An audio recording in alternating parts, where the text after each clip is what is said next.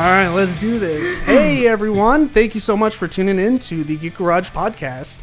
I am your host, David, and this is part 2 of the Legacy of Mario, Super Mario Brothers. I said part 2, right? It's late.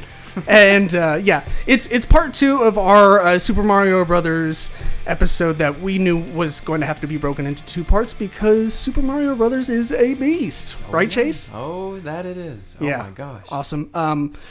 But Chase, thank you so much for coming back and recording part 2. I know it's been a hot minute since we've done number 1. Yeah. But it's been a hot minute for a good reason, for sure. Holidays were definitely a factor, and then I got sick. Yeah. But I'm back on my feet, and I am just glad to be back and doing what I love. Yeah. Talking about video games. Yeah. And I mean, what else do you need in life? Exactly. Playing video games, and if you're not playing video games, talking about video games. Cure for all that ails you. Pretty much. Or at least me. Yeah. So I guess before we dive right into just that, I just want to throw a quick shout out to my good friend Zach, and he's our very first Patreon donor. He was the first person to I put out a thing on social media a couple days ago that we were going to take the first 3 people that sign up for Patreon and give them a free t-shirt, and he's the first one who's taken advantage of that as of this recording. So by the time it hits the streaming airways, it might not be, but it could be. There could be 2 slots still open, so even if there isn't, you should still go donate to our Patreon because it's only like $2. There's a couple tiers, and there's all kinds of cool perks. If you want to learn more about our tiers and how those work and what the perks are, feel free to just look us up on Patreon or go to our website, and we got a big old Patreon link on there as well. But yeah, thank you so much, Zach Wills, and he will be the first person listed on the Geek Garage wall of donors on our website, and we're super excited for him to be our first donor and to get donors, period. And yeah, so but with that, let's Chase, you want to jump right into it? Yeah, sure. I mean, as somewhat of a recap from the last episode, because I know it's been a minute, super quick, video game industry crashed in 1983. Not a very good beginning to our story. It was fun to go over the history. Oh, yeah, for sure. We ended up spending a little bit more time than I thought, but it was still fun, True. like kind of as a precursor to what we were going to talk about, because it's it's pretty important to get into a little bit of the history. If we're going to discuss Mario. Definitely, because Mario was a huge turning point in kind of resolving or bringing the industry back from that. But yeah, from like really, really hit or miss game quality, oversaturation of consoles, the computer becoming a staple. Yeah, the game industry crashed in 83. Mario rises from the ashes in the mid-80s with the launch of the NES, the Nintendo Entertainment System, and the rest is history. It explodes. Nintendo then becomes basically the front runner of the industry. Mario, of course, becomes their mascot, and they pump out 3 brilliant Mario games on the NES, 1.5 on the Super Nintendo, Super Mario World, definitely, but then Yoshi's Island, even though it's called Super Mario World 2 Yoshi's Island, Mario's basically a helpless baby. It's a Yoshi game at its core, but still with the Mario World name, so there's that. 64 obviously was, like we talked, that was where we ended, was with Super Mario 64, which was, as with almost every Mario game, a huge revolution in video games in general. I mean, that was basically, it wasn't the first 3D video game, but it was the first one that really captured the magic and the potential of what designing in a 3D space could be. And basically made it the new standard. Yeah, it gave you the ability to walk around Yeah. and roam freely, and like you could literally just kind of jump up and down and walk around, jump around, jump up, get down, jump Yep. around. Yep. If you wanted to do that for 15 hours, that was a possibility. Oh my god, and you are probably not even like far off. There were probably kids who literally did that. Because, a lot of game developers that weren't Nintendo were questioning if that was even possible. Right. Especially with a character like Mario, who was at that time, so ingrained with that 2D pixel, Right. style. People didn't think it could even work. Like, how do you make a 3D Mario game? What is that? What does that even look like? Right. Do you still go in like a straight line like you do? It was just like you had to imagine that's where they started. Yeah. Did they even have like more than like up until that point? Did people know what Mario looked like on all four sides, or a 360 view? I don't think so. I mean, there was the TV series that was really popular, but again, even that was 2D. I mean, that was 2D cartoons. So Sure. in terms of like a total 3D model like that, no, that was his like first time that you could rotate Sure. a camera all the way around Mario. So, which pretty revolutionary. Oh my gosh, yeah. So that was a gargantuan. And like it or not, and there were definitely some growing pains in the industry because of it, but that became the new standard. Pretty much every developer after that had to adapt 3D as the new standard, because at that point 2D, I mean, if you even look at the N64's library, there's hardly any 2D games on that console. Yeah. Just because at that point, Why bother? Right. Yeah. I mean, there's definitely still merit in 2D games, and they're still very popular today. They're actually having a huge resurgence right now. Yeah. Which is awesome, especially in the indie scene. But yeah, that basically, and like I said, there were a lot of growing pains with that, and a lot of other staple franchises tried to go 3D and actually had some serious growing pains. Castlevania tried to go 3D.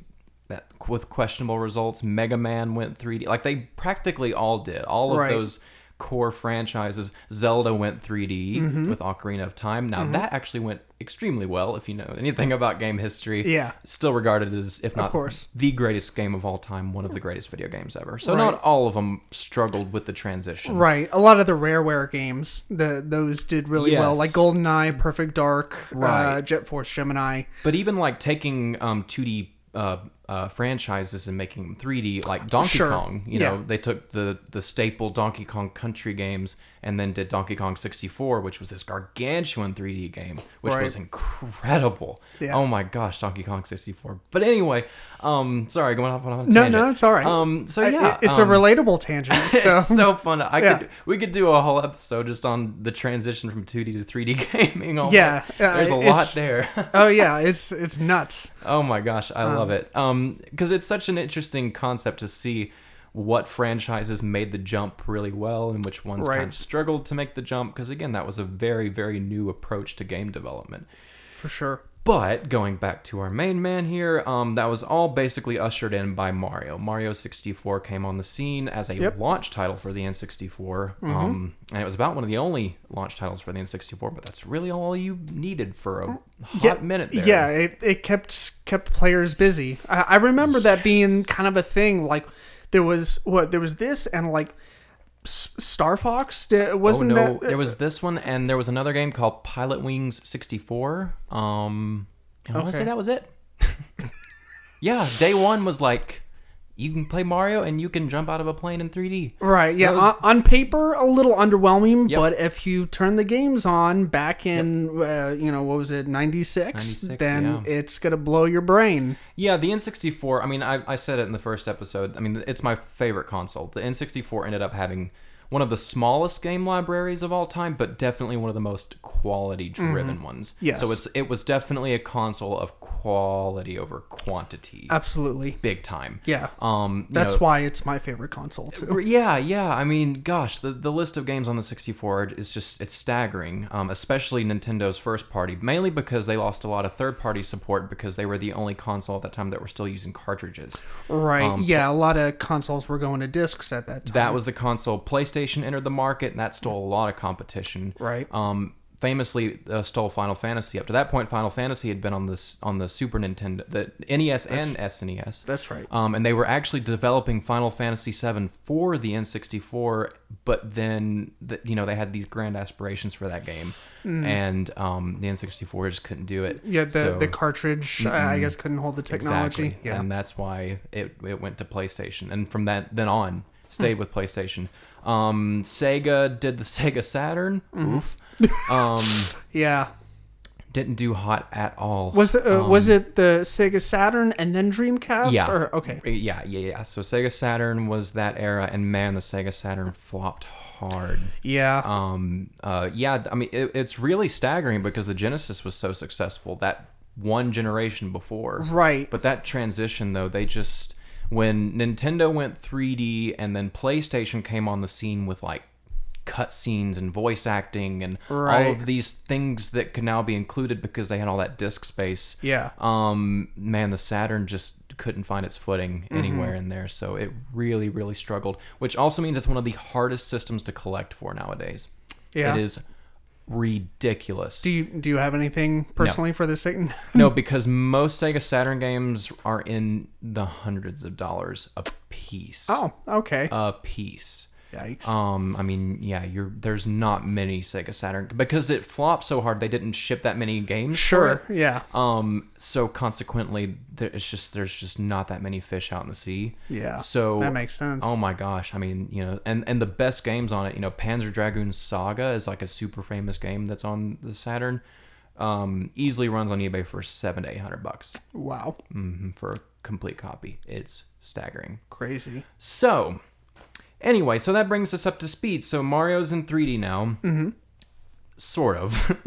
That's why it's kind of funny. So technically the next, in the timeline here, the next Mario game is actually on the Game Boy Color. Right. And yeah, that was definitely a thing that they were really pushing at around this time. Also some of the most confusing game titles ever. You get to see like Super Mario Advance 4, Super Mario Brothers 3, and you're like, God, it's just like it's such kind of a mess. Yeah, the way they numbered them. Right. Yeah. When I was making my notes, I was like, I didn't even bother like trying to make sense of it. I was just like, okay, find it in chronological order. Right. And don't worry about the console. Just whatever console it is, put it in chronological order. And then all of a sudden, right after the 64 came up with a lot of the Game Boy Color game, and then Game Boy Advance, Game Boy Advance, GameCube, Game Boy Advance, Game Boy Advance, and I was looking at it like, and just like you said, it's like what the hell is going on? Well, what's so confusing too is they did it. The order they released them was so kind of wonky. They did the original Super Mario Bros. They called it Deluxe, I think. Was that? Yeah, Super Mario Bros. Deluxe. That was the only one on the Game Boy Color. So they did that one first, which made sense. And then on the Game Boy Advance, they did the next one, which is Super Mario Brothers 2. The American version, not the Lost Levels Japanese version that we talked about. But then they just skipped Mario 3 for whatever reason, which I assume made a lot of people angry because that's most people's favorite Mario 3 or like NES Mario game. And went straight to Mario World, which is great because that's also one that people definitely wanted on the go. But totally skipped Mario 3. And then from World, then they ported Yoshi's Island. Then finally got around to Mario 3. So it was really weird the way that they released them. Yeah, that is kind of odd going in that particular order. One question I was going to ask, so I don't know if I've ever... I distinctly remember owning the Game Boy, for sure. I don't think I ever owned a Game Boy Color or a Game Boy Advance. I owned the regular Game Boy and then a Game Gear. Right. But, so what... Do you know the difference between the Game Boy Color and the Game Boy Advance? So basically the original Game Boy was essentially a portable NES. That was about the graphical level that it was capable of. Okay. And of course it was also monochrome. You basically had a green screen and you had varying shades of black and gray, and that was essentially your color palette Sure. on the original Game Boy. So the Game Boy Color was essentially the same thing. Right, but with color With color. introduced. Yeah. Right. But graphically it was still about the same ballpark. Right. So basically the Game Boy Advance was essentially a Super Nintendo, a portable Super Nintendo. Yeah. So a much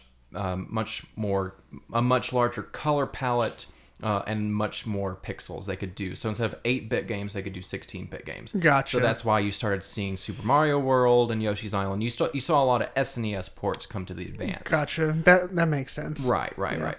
Yeah, just better graphics basically. Cool. Is the big difference there. Yeah.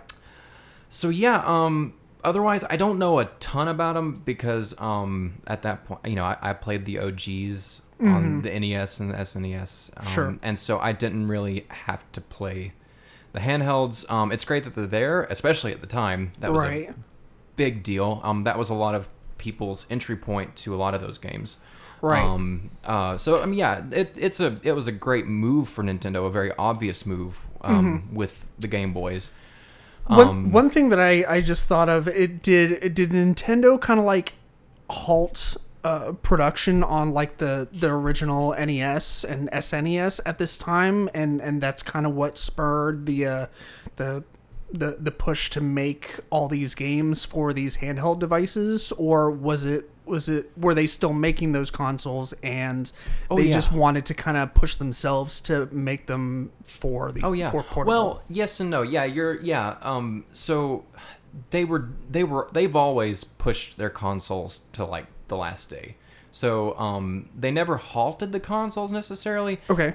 But I think you are correct in that a lot of these pops and like, these explosions of like ports and things like that, I think generally speaking, those are usually towards the tail end of a console. So maybe when like the NES or the SNES is starting to kind of run out of steam and, that's maybe losing some of its luster, then they would kind of hit the Game Boys much harder. Be like, hey, how about you take it on the go? Exactly. Yeah. So I don't know if that's like, I don't know if that's exactly right, but I'm pretty sure if I remember the years that like the Game Boys came out and stuff like that, I'm pretty sure that's a pretty safe assumption. Yeah. I definitely remember like when the 64 came out, like obviously very few people had interest in backpedaling. Like it wasn't considered like super retro as it is now to get your hands on an original NES or an SNES, because it was still relatively quote unquote recent back in '96. Right. So they were looking at that point for the next best thing. Right. Exactly.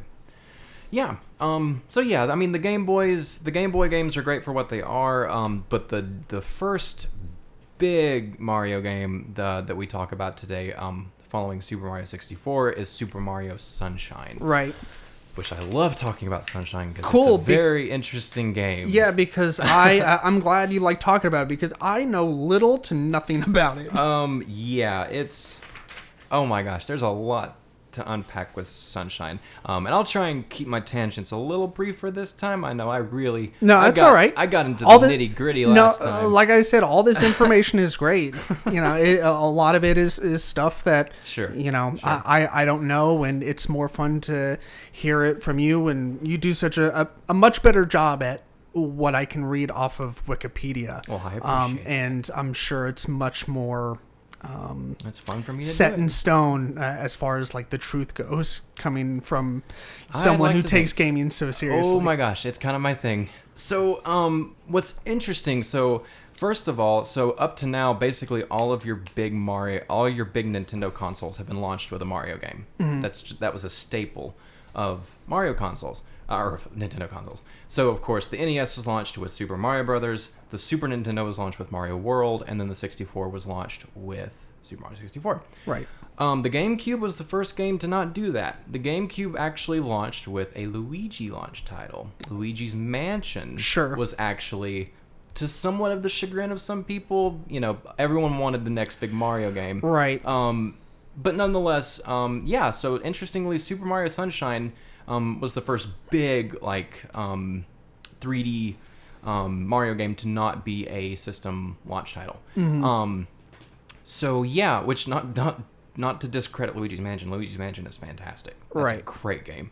But anyway, so yeah, Sunshine was not a launch title, but when it did drop, to this day, it's still definitely probably the most divisive Mario game. Yeah, people either love it or they hate it. Basically, there's not much middle ground. I am definitely in the love it category. As I tend to be with games, I'm very lenient. I enjoy most everything. A game has to be seriously broken for me not to get something out of it. Sure. But but you also have to understand, I mean, look at the act that it was following.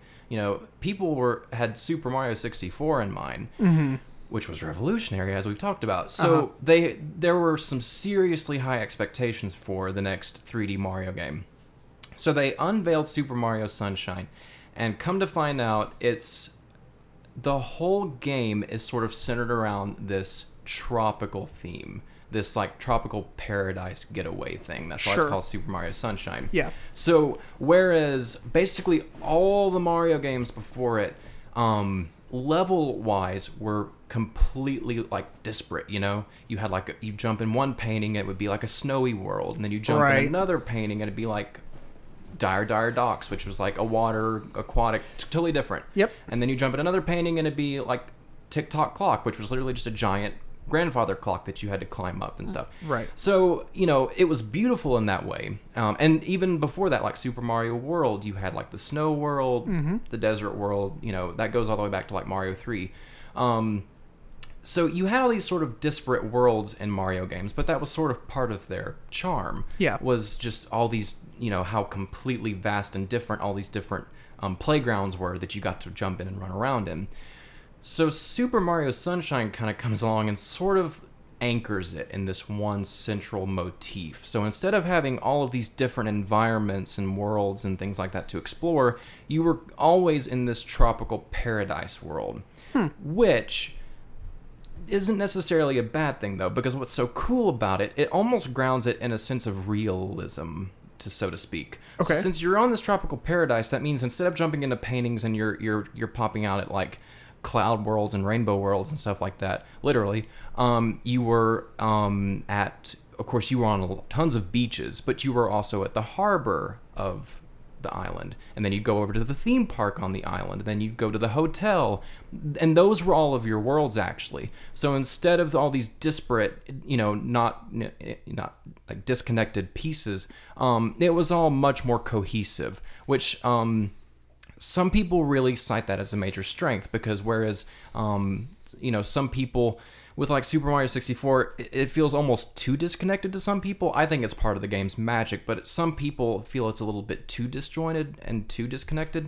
Right. Sunshine is much more a whole. You know what I mean? Yeah, like it's all, that makes sense. You're in this world, and you get to really immerse yourself in this place. It's called Isle Delfino, and it's kind of quirky in its presentation. It actually has a bit more of a story. Okay. Than we had seen in Mario games up to that point. Mario and Peach are actually on their way to go on vacation. And then they get there, and they get to Isle Delfino for their vacation, and this Mario lookalike, this Shadow Mario, is like wrecking the whole place and like, of course, painting graffiti on everything. So they arrest Mario, thinking that he's the one that's been doing it. Sure. And then they like charge him with the crime and make him clean up the whole island. So it's kind of cheeky like that, it's got a little more humor to it and a little more story to it. There's this really strange, like family conflict that's happening between Peach and Bowser's son. This is actually, because this is the first game that Bowser Jr. made his debut in. Sure. So, not to be confused with Baby Bowser from Yoshi's Island. That was Baby Bowser. Yeah. Same Bowser we know and love. Sunshine brought in Bowser's son, Bowser Jr., who's adorable, and I love Bowser Jr. But yeah, it's so weird. The whole game, Bowser Jr. thinks that Peach is his mom, and so he's trying to... That's kind of like his that's his reasoning for wanting to like capture Peach so that they can all be a family again. And it's different. All it's right. different. It's interesting. Yeah, for sure. So Mario has to clean up the island, and to do that, you actually find the game's companion character, because most 3D Mario games, not all of them, but most of them, typically you have some sort of companion character. So in 64, it was actually the Lakitu bro who was holding the camera. Okay. Who's basically traveling with you the whole game, you know? Right. And in this case, it's his water cannon called Flood, spelled F-L-U-D-D. I can't remember what that's... It's an acronym for something. I can't remember what it is. Yeah, Flood is this kind of AI. It can talk, and it kind of sounds like an AI computer. And yeah, so that's sort of your companion character, and he wears it on his back the whole game. Right. So you can use it as a gun, you can spray water on enemies and spray it on graffiti and stuff like that, and you can also flip the nozzle downwards and use it as like a jetpack. Oh, okay. So you have a much broader mobility spectrum than you've had in Mario games before. Sure. So it was super cool. It kind of helped with some platforming sections if you really struggled. You could do your regular Mario jumps, but then if you didn't quite make it, you could use your nozzle to kind of glide you that extra little bit further. And then there were all sorts of like temporary nozzles that you could equip. That was like a rocket nozzle that would like shoot you up like a rocket. There was like the speed one that made him like burst really, really fast, and you'd run really, really uncontrollably fast. So that was sort of this game's main gimmick, for lack of... I hate that word, but essentially, Gotcha. That was like that big hook, that big new innovative gameplay element, was Flood. So that was super cool. Also, contrary to Super Mario 64, they brought Yoshi back as a playable character. In Super Mario 64, you only got to see Yoshi if you beat the game 100%, if you got all 120 stars. Wow. That was the only way you would get to see Yoshi. If you got that 120th star, then you get to go up on the roof of Peach's castle, and you could get to see Yoshi, and then he'd give you like a butt ton of lives, and that was it. I mean, that was the extent, but it was a cameo, but that was it. And so this was the first time in a 3D game that you got to actually interact with Yoshi in a 3D environment, and it was super cool the way they implemented him, because you're still riding Yoshi like he does in like Super Mario World, which is awesome. But since you're in this tropical place, there's like fruit all over the place. You know what I mean? Like there's tropical fruit everywhere. Right. And depending on what fruit Yoshi eats, he can like spit out the goo from that fruit as like his own sort of projectile. Sure. And it was just it was so great. So anyway, so I mentioned before though, it is definitely it's probably the most divisive Mario game. Definitely, probably.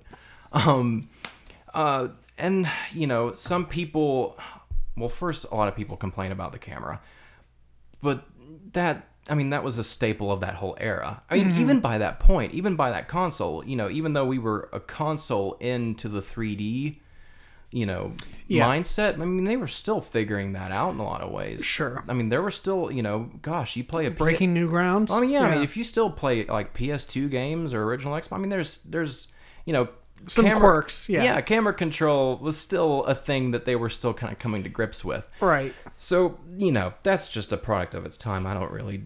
and I actually don't remember struggling too vehemently much with it. So... another thing that people sometimes take issue with, there are some relatively frustrating, or to some people, not relatively frustrating, mini-game levels. Okay. So there's some mini-game levels that can be absolutely brutal, because this is a Mario game, and with Mario games, you always have a finite number of lives, depending on how many of those green mushrooms you find. Right. So a lot of these mini-games, and some of these mini-games were so long, like it took forever to get to them. So if you got to them, and of course you were going to struggle with them because they were challenging, way more challenging than some of them needed to be. And if you lost all your lives, then you had to make the whole trek back to the mini-game. Right, yeah. That sort of thing. So that was, oh my God, anybody that's played Super Mario Sunshine, if you say the word pachinko game, oof. That kind of sends a shudder down the veteran's spine, because there's this giant pachinko game. Oh my god, it's kind of infamous for being like one of the most infuriating Mario levels like of all time.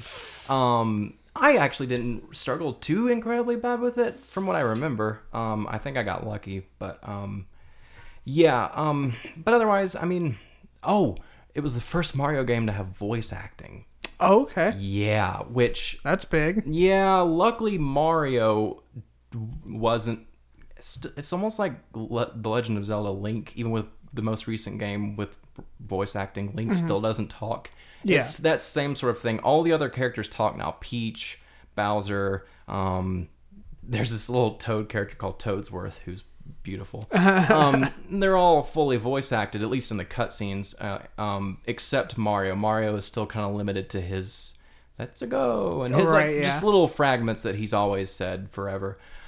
But that's it, and I'm very glad that they kind of kept it that way, because I can't imagine Mario just having like a full conversation with somebody. It just seemed like we've been with Silent Mario for so long now. It would just seem kind of weird to hear Mario just like have this whole conversation with somebody. Sure. So, yeah, I can definitely see that. Like it would. I mean, I'd be interested to see what it's like just for clarity's sake, but. Yeah, it probably is one of those like better in small numbers kind of things. Right. I mean, there's just, or more less is more. It's a double-edged thing. Like I always want to hear his little quirky fragments that we know him saying, but I think there's like a line there. Like, don't go any further than that. But the rest of the cast is fully voiced, for better or worse.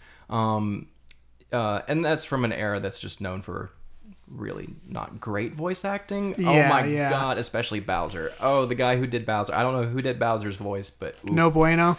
It's just, leaves something to be desired. Right? Yeah, for sure. Yeah. But I mean, really, aside from like some camera controls that are a product of its time, a couple of frustrating mini games, and some less than Oscar-worthy voice acting. It's a brilliant. I love the game because, like I said, it's probably the most cohesive Mario game in terms thematically. It all being rooted in that sort of tropical paradise. Right. Because what's cool is they take that one motif and they do so much with it, and I think that's really fun. Even though you have like a couple different like bay, levels where you're on like Noki Bay and then you're on this bay. They're so different. They each have their own style and theme and everything that makes them different. And of course, then you have some really out there levels like the theme park called Peanut Park, which is an awesome level. Okay. The hotel is a great level, and then Corona Mountain is this like volcano that's in the middle of the island. Sure. That's where the final boss is. So I mean, I love Super Mario Sunshine, and one of the coolest things. So I told you about FLUDD, which, a lot of players, it was helpful, but it, could also be used as a crutch if you weren't particularly good at platformers. Right. A lot of players would use it as like a crutch. If you don't make the jump, then you can just hold it down and, you can kind of glide the rest of the way. But what's cool is in every level, there's these secret areas, these secret courses, right? Where Shadow Mario comes in and actually takes FLUDD away from you, because Nintendo loves doing that. Nintendo loves giving you this ability that you get really good at using, and you kind of depend on it, and then taking it away and see if you've actually learned, see if you've actually been like getting good at the game, right? Or just relying on that crutch, right? Like they love to test you like that, and it's cool because it's rewarding, because then you make sure that you don't crutch yourself. You make sure that it's there as just an extra thing, not a tool. Feels like that's way too much thought to be put into video games, but it's smart. It's brilliant. And so you go into these secret courses and you have FLUDD taken away, and they are these they're all these geometric, like it's this very kind of minimalist course where it's like rotating blocks and rotating cubes and very simplistic platforming, but very specific. And you had to do it without FLUDD. That was a big seed right there that would later blossom into what would become Mario Galaxy, actually. Okay. In a lot of ways. Those levels, with sort of the geometric look, just the feel of those levels, you can definitely, having played Mario, I'm actually replaying Galaxy right now, you can definitely see where that seed was planted when they were designing those levels. So yeah, Super Mario Sunshine, it is divisive, but I love it. Some people, will say like it's a good game, but it's not a great Mario game, right? Sort of thing. Like if you'd put any other mascot or character in that place, it would have held up much better under scrutiny. It's just because it was following Super Mario 64, and it's maybe not quite what people were expecting at the time. That may have led to so much of the divisiveness. Yeah, that makes sense. Right, because when you look at the game on its own merits, it's brilliantly constructed. The level design is, of course, it's Nintendo. Yeah, they're geniuses with this sort of thing. I mean, it's Nintendo at their finest at the time. So, I recommend Super Mario Sunshine wholeheartedly. Fingers crossed for a Switch remaster. Get on that, Nintendo. So anyway. So, yeah, that was Super Mario Sunshine. Yeah, I'm always up for the Nintendo Switch doing more N64 games and GameCube games. Please and thank you. Oh, please. Yeah, they've been really hesitant up to now to do that. So, yeah, hopefully all in good time. I might, we were talking about Animal Crossing the other day during lunch, and like I've never played it before, but the idea and the sound of it kind of makes me want to get a Switch now, so I don't know if it's going to be a huge issue getting your hands on a Switch, or particularly the Animal Crossing themed, the special edition. They're getting hard to get a hold of. Yeah, they've already sold out of pre-orders. Oh yeah, it definitely seems that way. Yep. So I don't think it's gonna break my heart to get a special edition one. I've never really been that kind of person who's just like gotta have it. But eventually, I like a right. Yeah, you are definitely that person.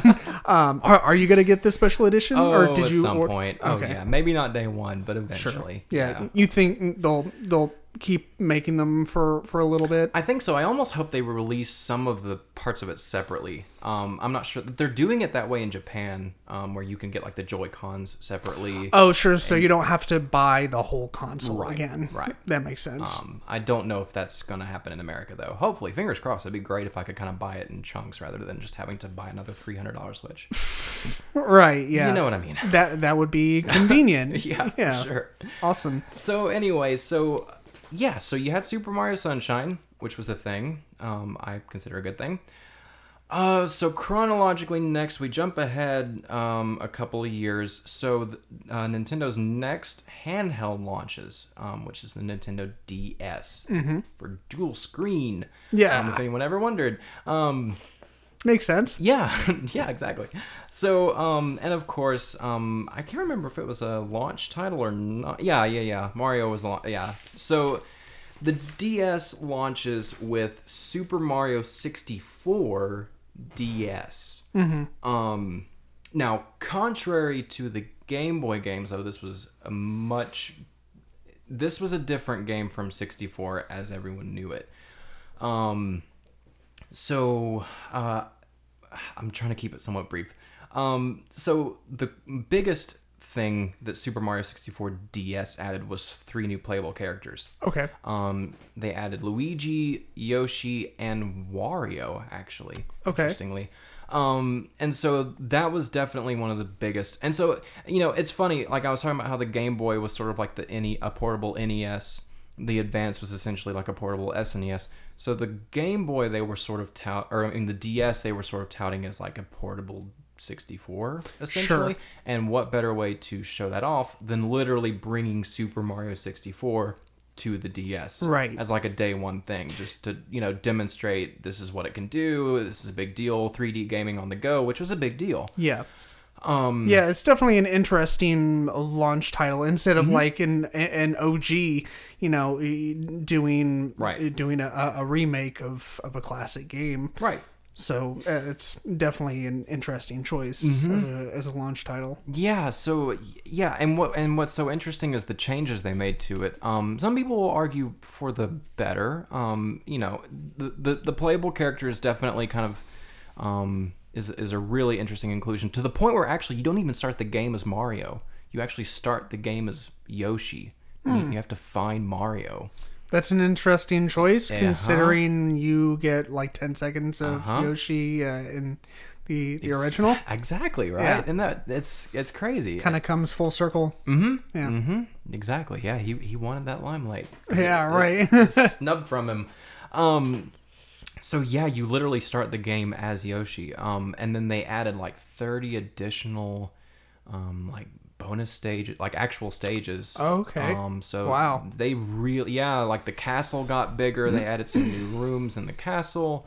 One of the biggest things that people definitely missed, though, contrary to the 3DS that came later, the original DS did not have an analog stick.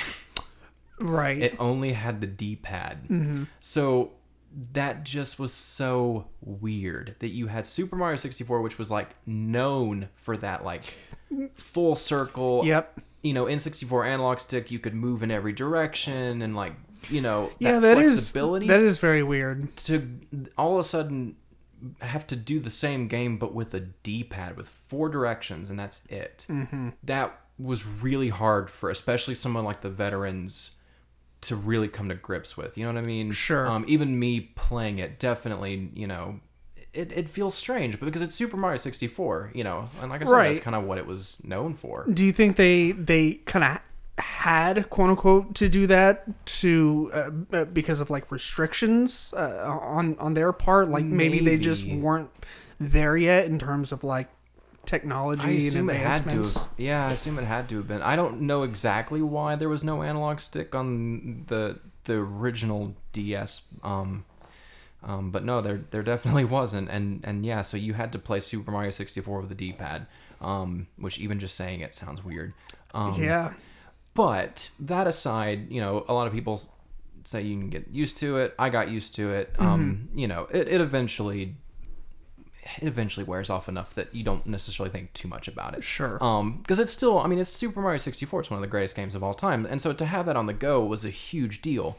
Right. Even if you had to sort of adapt to it, it was still what it was, which was Super Mario 64. Right. So, it added a multiplayer mode. I don't remember exactly what that entailed. But anyway, it was a great way to kick off the DS, if maybe a little strange. I know people were maybe, like you said, maybe had wanted a new, like, fresh Mario game, right, to be represented, but they still got one, and it was a classic that was sort of breathed some new life into, which is always great when devs do that.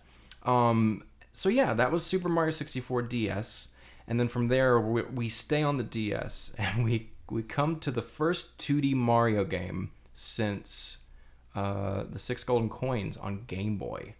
Oh wow! By this point, if you don't count all the shoot, if you don't count all, excuse me, almost knocked your mic over. It's all good. If you don't count the Game Boy ports, then yeah, Super Mario Land 6 golden coins. That was the last 2D Mario game. Okay.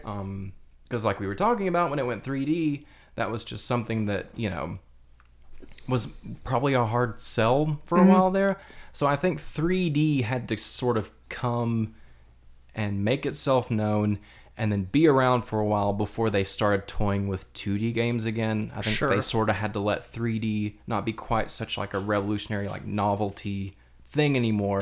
And so I think when the timing was right, that's when Nintendo decided to go and start working on a new 2D Mario game. And so the hype was real for this game. I think it's actually the highest selling game on the DS to this day is New Super Mario Brothers. And that's exactly what they wanted it to be, was Super Mario Brothers, but new, hence the title, New Super Mario Brothers. Sure. And yeah, it's awesome. I love it. It's meticulously designed. It's amazingly, it's a great game.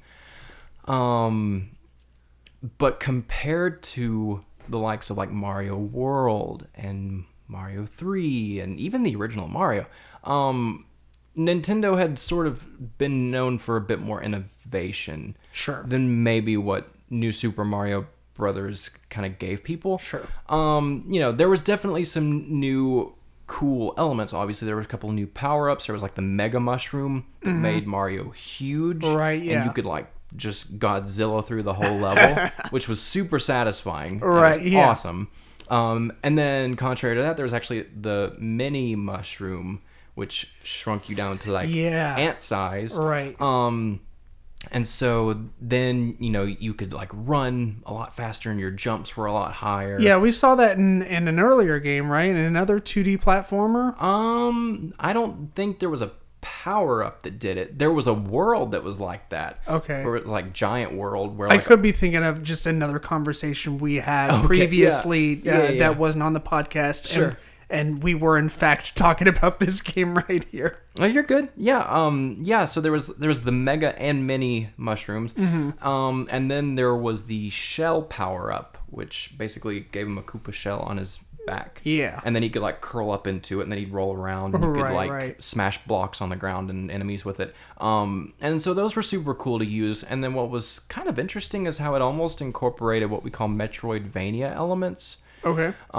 Which is a genre of game basically meaning you get to a point in a level where you realize you need a power up or an item that you don't have in that moment in order to do that.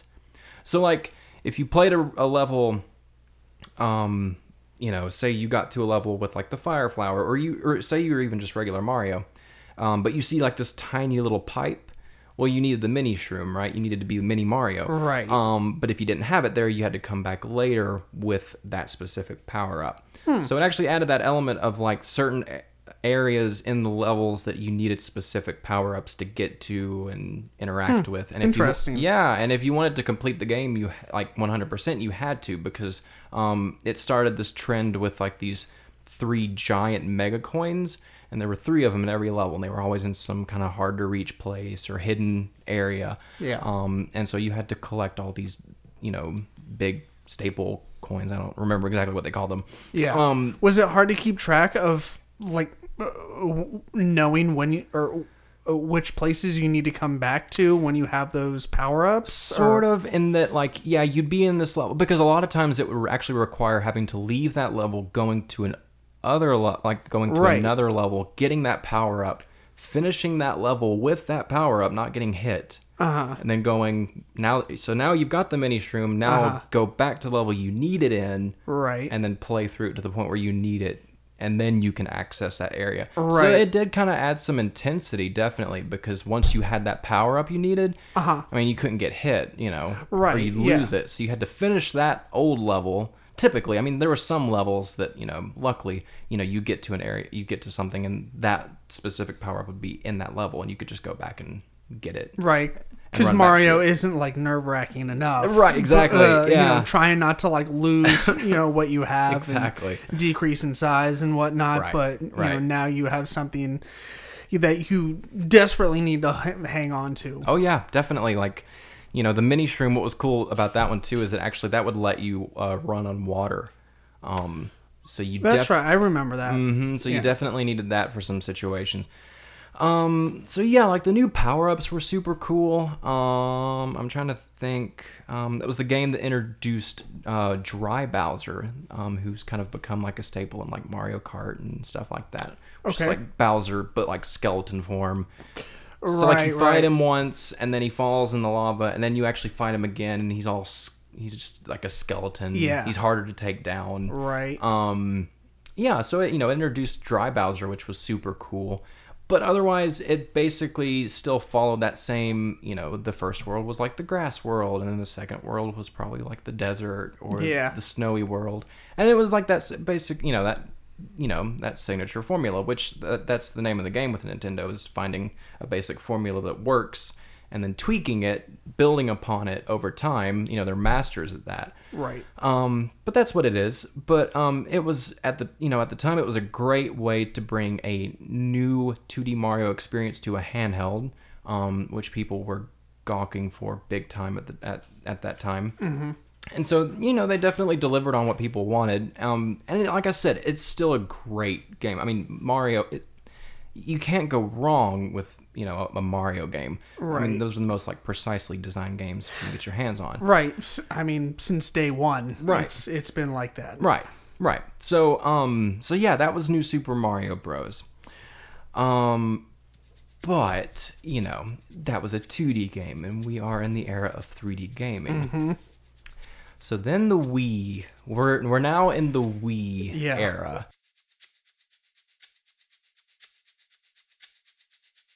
Hey everyone, it's David from the Geek Garage Podcast. I just wanted to take a quick second to tell you about our new partnership with Everyday Superhero Training. They are a gym in Nashville, Tennessee that you should definitely check out. The gym is ran by Julian and Lydia, who make up the Everyday Superhero Training team. And what Everyday Superhero Training is a nerd-centric, holistic, personal training and group fitness wellness program taught through the modalities of RPGs, video games, comic books, superheroes, and pop culture nerdiness. Just a few things that they have to offer is a free digital magazine that covers everything that they nerd out about, and it is delivered straight to your email inbox. They have a soon-to-be famous Mission Quest fitness RPG, Nerd Skills, which is a class that uses specific training tactics to help you improve at activities you already enjoy, superhero tinted group classes, personal training integrated into every level of membership, a supportive and positive environment that wants to hear more about your current D&D campaign or show that you're currently binging, and then how much you can binge.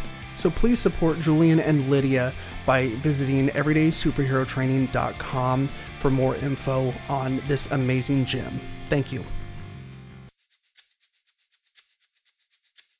If the door wasn't kicked in by Nintendo at this point, it was definitely off its hinges. Oh, yeah. When the Wii rolled around. I can't remember if I told you this, but when the Wii came around, I was working at Target at the time, and people start. It didn't really affect me at all. I worked in the what was called Food Avenue, not really around much.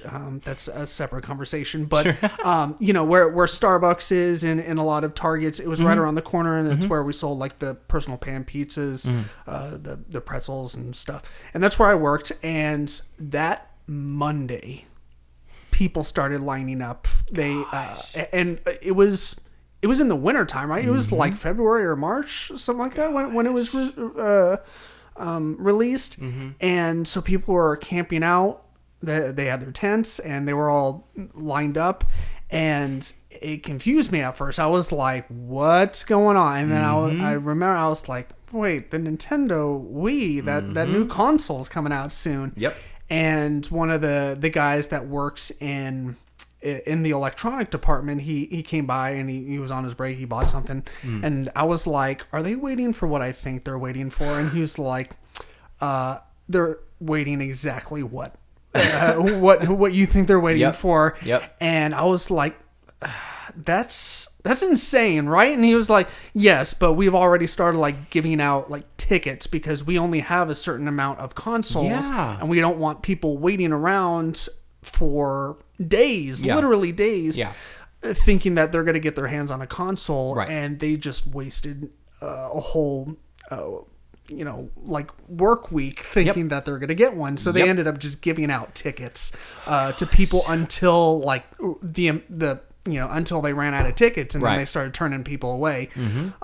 So that's my little fun story about the Wii, and it's just the craziness of it coming out, and people are just excited with the immersiveness of all the motion controls and the Wiimote and all that. Oh my gosh. Yeah. So in the days of the NES and the SNES, Nintendo dominated the video game industry. There wasn't a whole lot of competition there. But like I said, once the 64 came around, even though it was revolutionary, PlayStation really came in and hit the scene hard. Yeah. And really won over the market.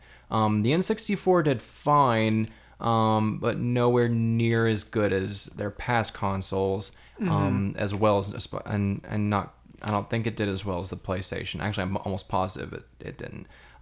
So the next gen, they wanted to really bounce back with the GameCube, but the GameCube, sort of same story.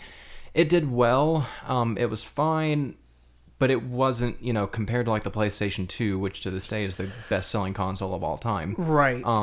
It was dwarfed by the PS2, and that was the generation that Xbox came on the scene with the original Xbox. Yeah. Which was very successful as well because it had so much just that, the RAM and the freaking horsepower behind that thing because it was made by Microsoft. Right, who made computers. Yeah, that was Xbox, when they came around, that was a big deal because they were like, yeah, that company that makes friggin' computers? They're making a video game console, and it blew people's minds. So, like, graphically, that was by and large the best looking console. Right. It had the highest graphic capability, and it supported online play, of course, because it's Microsoft. Right. So online multiplayer came on the scene. You had things like Halo coming on the scene where, that became a huge phenomenon. Yeah. And Nintendo was over there with their little GameCube, their little purple lunchbox. And I love the game. It's one of my favorite consoles, too. I love the GameCube. Yeah, it's at this point, like, as we record this podcast, at this point in time, it is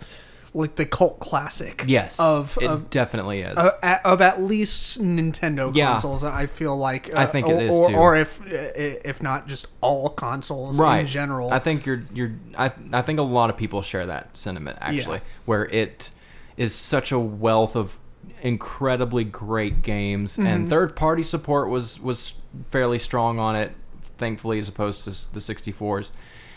But like I said, compared to the PlayStation 2 and the original Xbox, they kind of got just sort of dwarfed. Kind of pushed aside in most regards.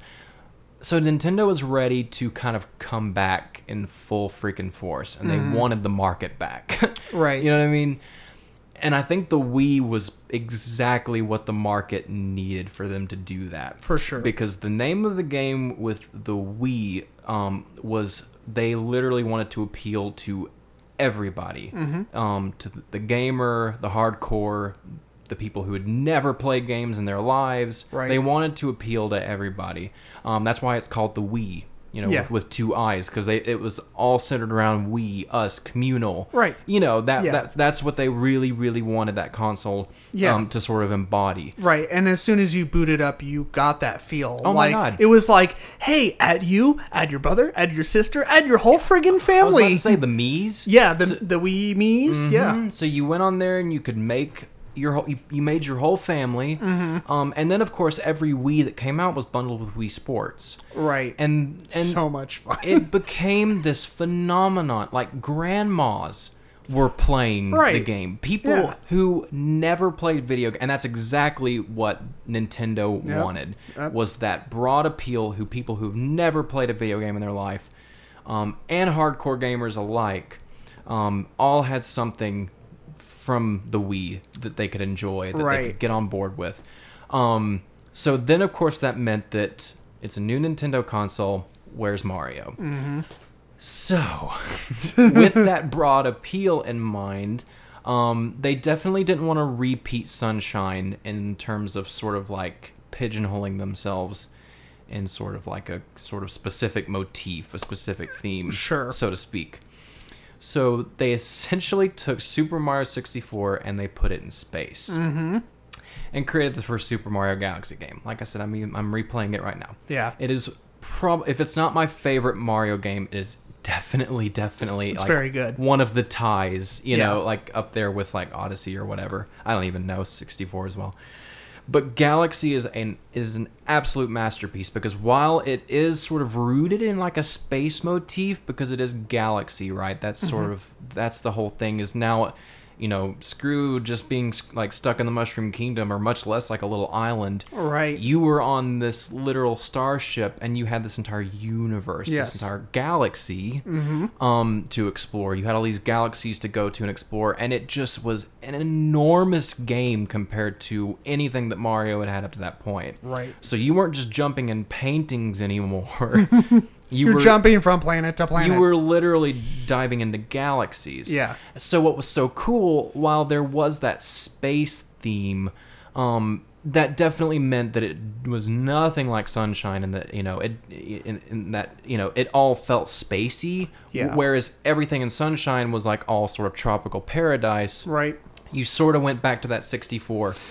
Yeah. There's this galaxy that's like the honeybee universe, and that's like, you know, that universe was Right. like all, you know, it's like the honey hive kingdom, or not kingdom, universe or galaxy. But then you go to like the dessert universe where everything's made out of cakes and ice cream and stuff, and it was just the creativity with every galaxy. I mean, of course you had a couple of galaxies that were like Space Junk Galaxy, which was like your just raw space, like jumping from like pieces of like space shrapnel and like Sure.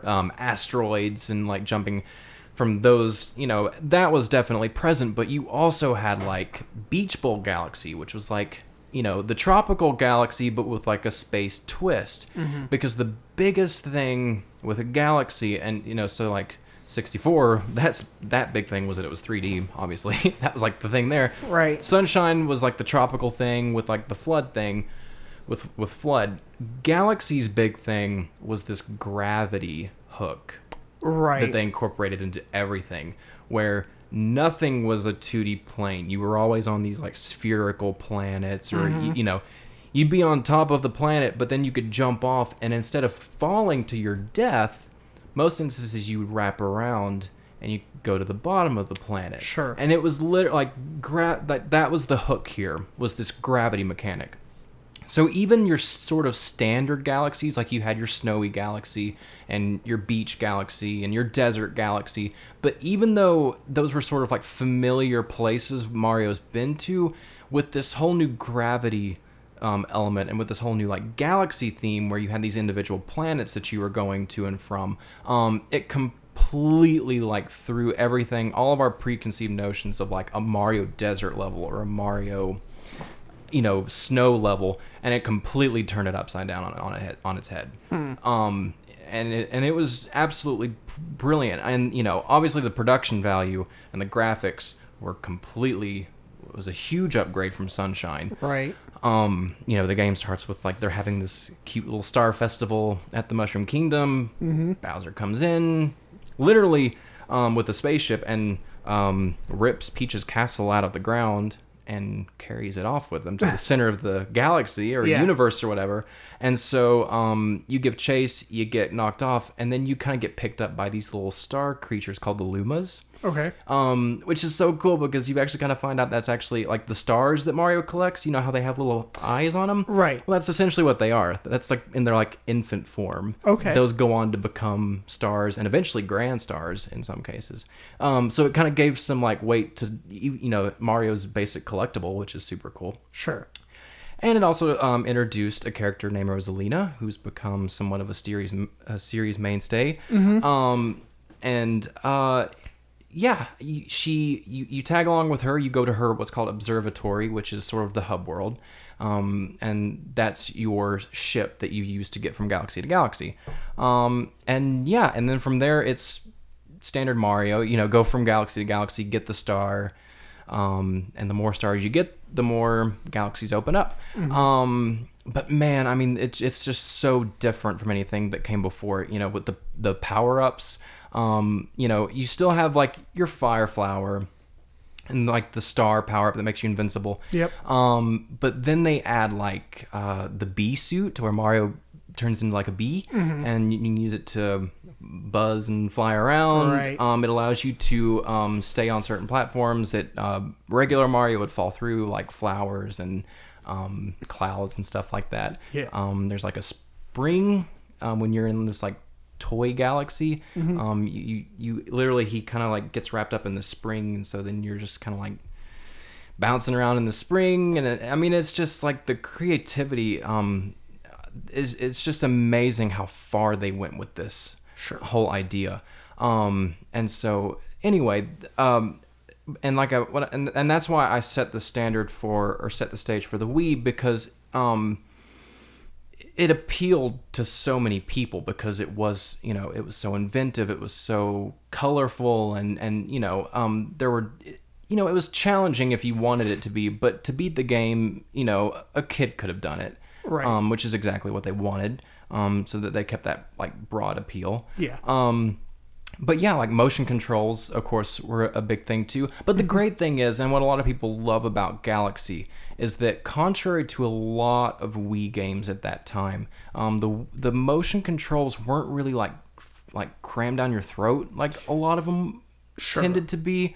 They really could have just gone haywire with it, but what they actually ended up doing was very kind of subtle. It made sense. Most of the time, you weren't really doing anything more than just pointing at the screen, because you had a little pointer. You always had this little pointer, and that's actually how you could kind of pick up one of your main collectibles, which were these little star bits. You could just kind of hover over them, and then they'd come to you, which is super cool. The only other thing, though, is a flick of the wrist, and that was really the extent of it. And what was cool there, like I said, Flood you could use in Sunshine to kind of as like a crutch. Sort of same thing in Galaxy, where you could do a jump. If you didn't quite make it, you could flick the Wiimote and he'd do his little spin, which would give you that extra little lift. Right. But that's really about it. There were a couple of Galaxies that had you hold the Wiimote and use it in sort of different ways. So there's one where like he stands on a ball and he has to like roll the ball under his feet. Right. And you had to hold it sort of like... Oh, yeah. You know, you had to hold it vertically and sort like of... Like a mortar and pestle? Yeah, essentially, yeah. And sort of steer him that way. And then there's one where he surfs on a manta ray, and you have to almost do it with almost like a key and a lock. Yeah. And then there was a couple where he's like trapped in a bubble and you're looking down on him and you had to use the pointer to sort of guide the bubble, you know, for him not to bump into anything. Yeah. But otherwise, nothing that caused you to have to like stand up and clear the room and right, you know, like no Wii Sports or anything like that. Right, that and like the Wii Fit stuff. Right, when they really started kicking up the activeness of the Wii. Exactly. Yeah, that's cool. Like, I feel like that's kind of what especially when Mario went 3D back in the the 64 days. Mm-hmm. Their thing has kind of been like less is more. Like these little tweaks are like just little innovations that are like, oh, like I see what they did there. Like it's like a little thing that makes, no pun intended, like a world of difference. Yep. And it just becomes one of those like really cool things, and you're like, wow, like it's not even that big of an advancement on the previous game or what we're used to. Mm-hmm. It is something new, but like it's so subtle, but and in that way it's awesome. Yeah. They're always small little adjustments, but there's a lot of weight to those. For sure. They feel substantial, even if, in theory they're really not, right. They don't break the mold or anything. But yeah, I mean, God, I could go on and on about Galaxy. I have to cut myself off. I mean, that was the debut of Captain Toad, who actually went on to have his own game. Okay. Who became a series mainstay, which was super cool. Oh my gosh, I could go on and on. But I have to move on. Oh my gosh, I could talk about Galaxy all day. So then we go back to 2D. Yay! Yeah, right. Yeah, after following the heels of Galaxy. Yeah, so then we get to New Super Mario Bros. Wii. As Jason is just like, Of course. No, it's, again, sort of the same thing as the DS New Super Mario Bros. Game. It's a great game. The name of the game here, the big sell here was the multiplayer. This is the first time we ever had multiplayer in a Mario game. All right. You could have up to 4 people crammed into these stages, and it was absolute chaos. You were constantly, like, getting your friends killed, and if you got too far away, it would make the screen zoom out really, really, really far, so people were like getting lost. And, right. But that was part of the fun. Sure. And it made it much more accessible for, again, since they're trying to have the broad appeal, if there was maybe a much younger little gamer who wanted to play Mario, you could have, the older gamer kind of steering, but then you could sort of help them, Right. you could jump ahead and take care of the Goombas and the Piranha Plants and sort of help, Yeah. because again, that was the name of the game when it came to the Wii, was that broad appeal, and that's exactly what they were, tailoring this game to. Yeah, and that's always like, historically speaking, that's a very tough line to toe. Like when you want to reach literally everyone, historically speaking, 9 times out of 10, you just end up upsetting more people than you really want to make friends with. Oh, it happens all the time. Yeah, but Nintendo has always done such a great job, and especially with the Wii, of doing that. And case in point, what you just said, what if you have a situation where, which isn't even that groundbreaking, of wanting your entire family to play Wii all at the same time. Exactly. So, mom, dad, brother, sister, whatever. And like you said, you have the younger, less advanced players, the parents that, or a kid that's like 10 that's showing up, mom and dad be like, come on, mom and dad, Exactly. you got your day job, I got my Wii. Exactly, and that's exactly what they wanted to do with the multiplayer, and that's what they did. You could literally carry characters. I mean, you could literally pick a character up and like carry them if you needed to. It definitely broadened the appeal to the family, but it was very much a continuation of the DS game. Sure, like a pretty substantial continuation, not much of a building upon. Okay. More so than just, like I said, a continuation. There were a couple of new sort of innovative power-ups. There was the propeller hat that put a little helicopter propeller on his head, and if you shook the Wii remote, he would go really high. Right. That was cool. There was the penguin suit where you could throw ice balls and slide down snowy hills. Right. But other than that, it didn't bring a whole lot of the table to the table that was new. But what was also cool, again, keeping with the broad appeal, whereas you could have new inexperienced gamers, or I guess they wouldn't be gamers if they weren't experienced. If you had newcomers, it definitely was tailored to them as well. But if you were a pro, oh my God, that game got hard. That late game content in Mario Wii, it gave me a run for my money. All right. So when you get into for those that want to sweat, it'll make you sweat. If you want that, it is there. So again, just going back to that they really nailed it. Right. Where newcomers who never picked up a controller in their life could play the game, but also, platforming veterans, there was challenge waiting for them at the end of if you get far enough in the game, it's just like any other Mario game, any other regular game, where it's not going to get any easier. Exactly. It's going to the opposite. It's going to get harder. Yeah, and that's essentially, that's the thing with most Mario games, like to beat the actual game, it's not really that daunting, but for those that stick around, after you've beat Bowser, and that's when they always bring their A game in terms of challenge. Sure. Galaxy was that way for sure. And then also moving forward to Galaxy 2. So of course, Mario Galaxy exploded. It was one of the, it won like most of the Game of the Year awards that year that it came out. It was a huge success. Right. So interestingly, as that seems to happen to Nintendo a lot, they had so many ideas and things that they wanted to do in Galaxy that there was just no way that they could cram all of that into one game. Right. And so of course that just meant that most of that just naturally spilled over into Galaxy 2. Right. And so Galaxy 2 which makes sense according to one of the notes that I made note of of this being, I think, the only instance of where a 1 and a 2 are in one console. Yeah.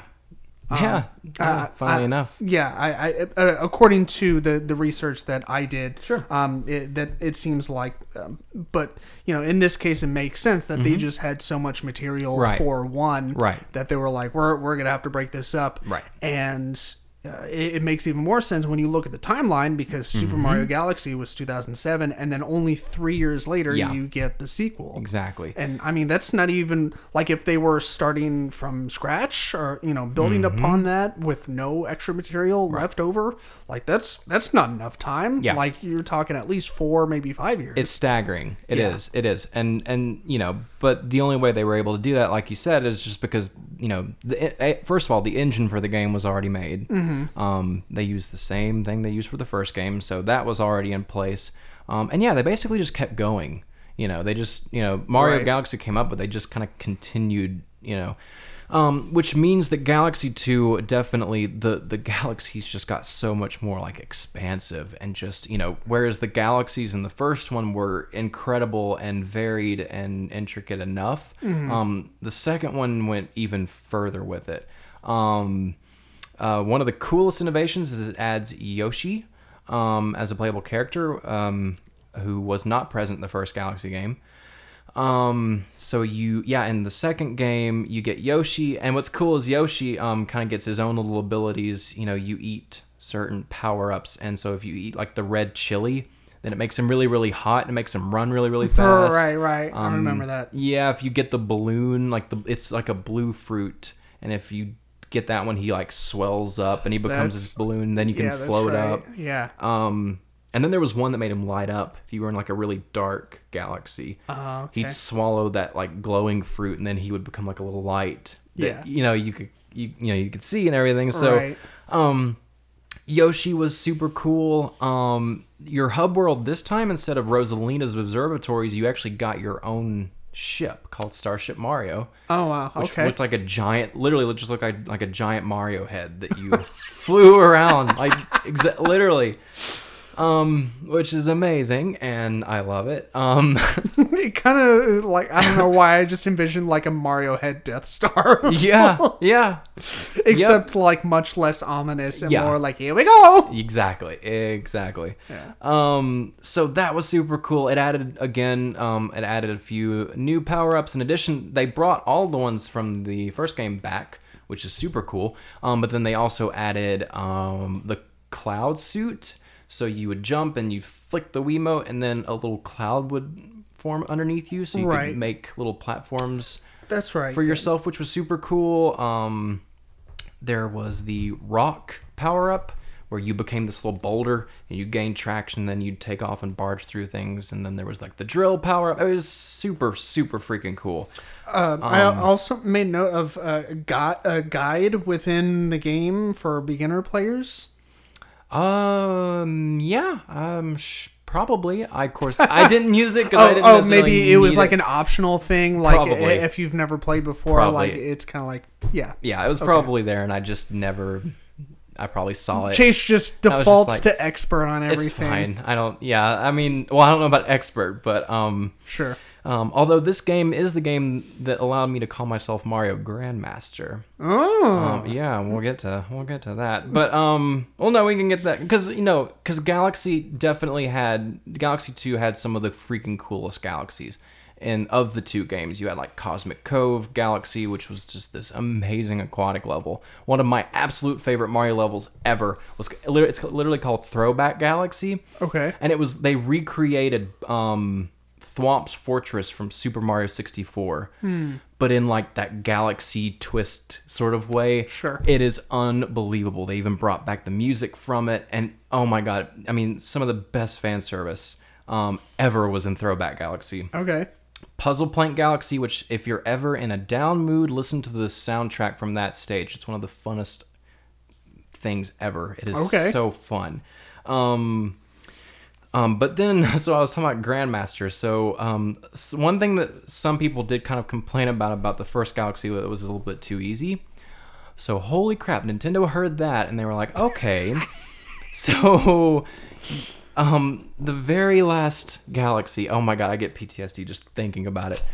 It's called Grandmaster Galaxy. Okay. So the regular version of Grandmaster Galaxy alone is difficult. It's this just kind of gauntlet sort of galaxy where it's just one challenging, thing after another that you have to, and it goes on seemingly forever. Right. So you finally beat that, and you feel really good about it, and then you have to do it again. Because one of the things that's reoccurring in both Galaxy games, once you beat a galaxy or finish a galaxy, what's called a comet will come to that galaxy, and it'll introduce like a new extra challenge for that galaxy. So sometimes you'll have to do what's called a Daredevil challenge, where you can't take a hit. You have to do the whole thing without getting hit. Okay. Or a speed run, where you have to do the whole level within a certain amount of time. That kind of thing. Gotcha. So they make you do Grandmaster Galaxy again, but you have to do it with the Daredevil Comet, which means you can't get hit. You cannot take one single hit. If you get hit, you have to start the whole thing over. And not only that, but they also they add like mines everywhere and they add more lasers, more enemies. I was stuck on that level for 2 weeks. It is grueling. It sounds incredibly stressful. Oh my god. It is one of the hardest Mario levels in the entire canon. Hands down. So for those who complained about the first game, Nintendo came back with a vengeance with Grandmaster Galaxy. We'll show you. Yeah. There were tons of galaxies in that, like, special galaxy, like they called it. But that one in particular, Grandmaster Galaxy, is notorious. It took me 2 weeks. On that one level. Yeah, I about pulled my hair out. That's nuts. But I am a completionist, and so I had to do it. Right. Yeah, you're like, I can't let this stand. Well, yeah, cool, because Galaxy 2 is also double the size of the first game. The first game had 100. Is it really? The first game had 120 total stars. Mario Galaxy 2 had 242 stars. Wow. Yes.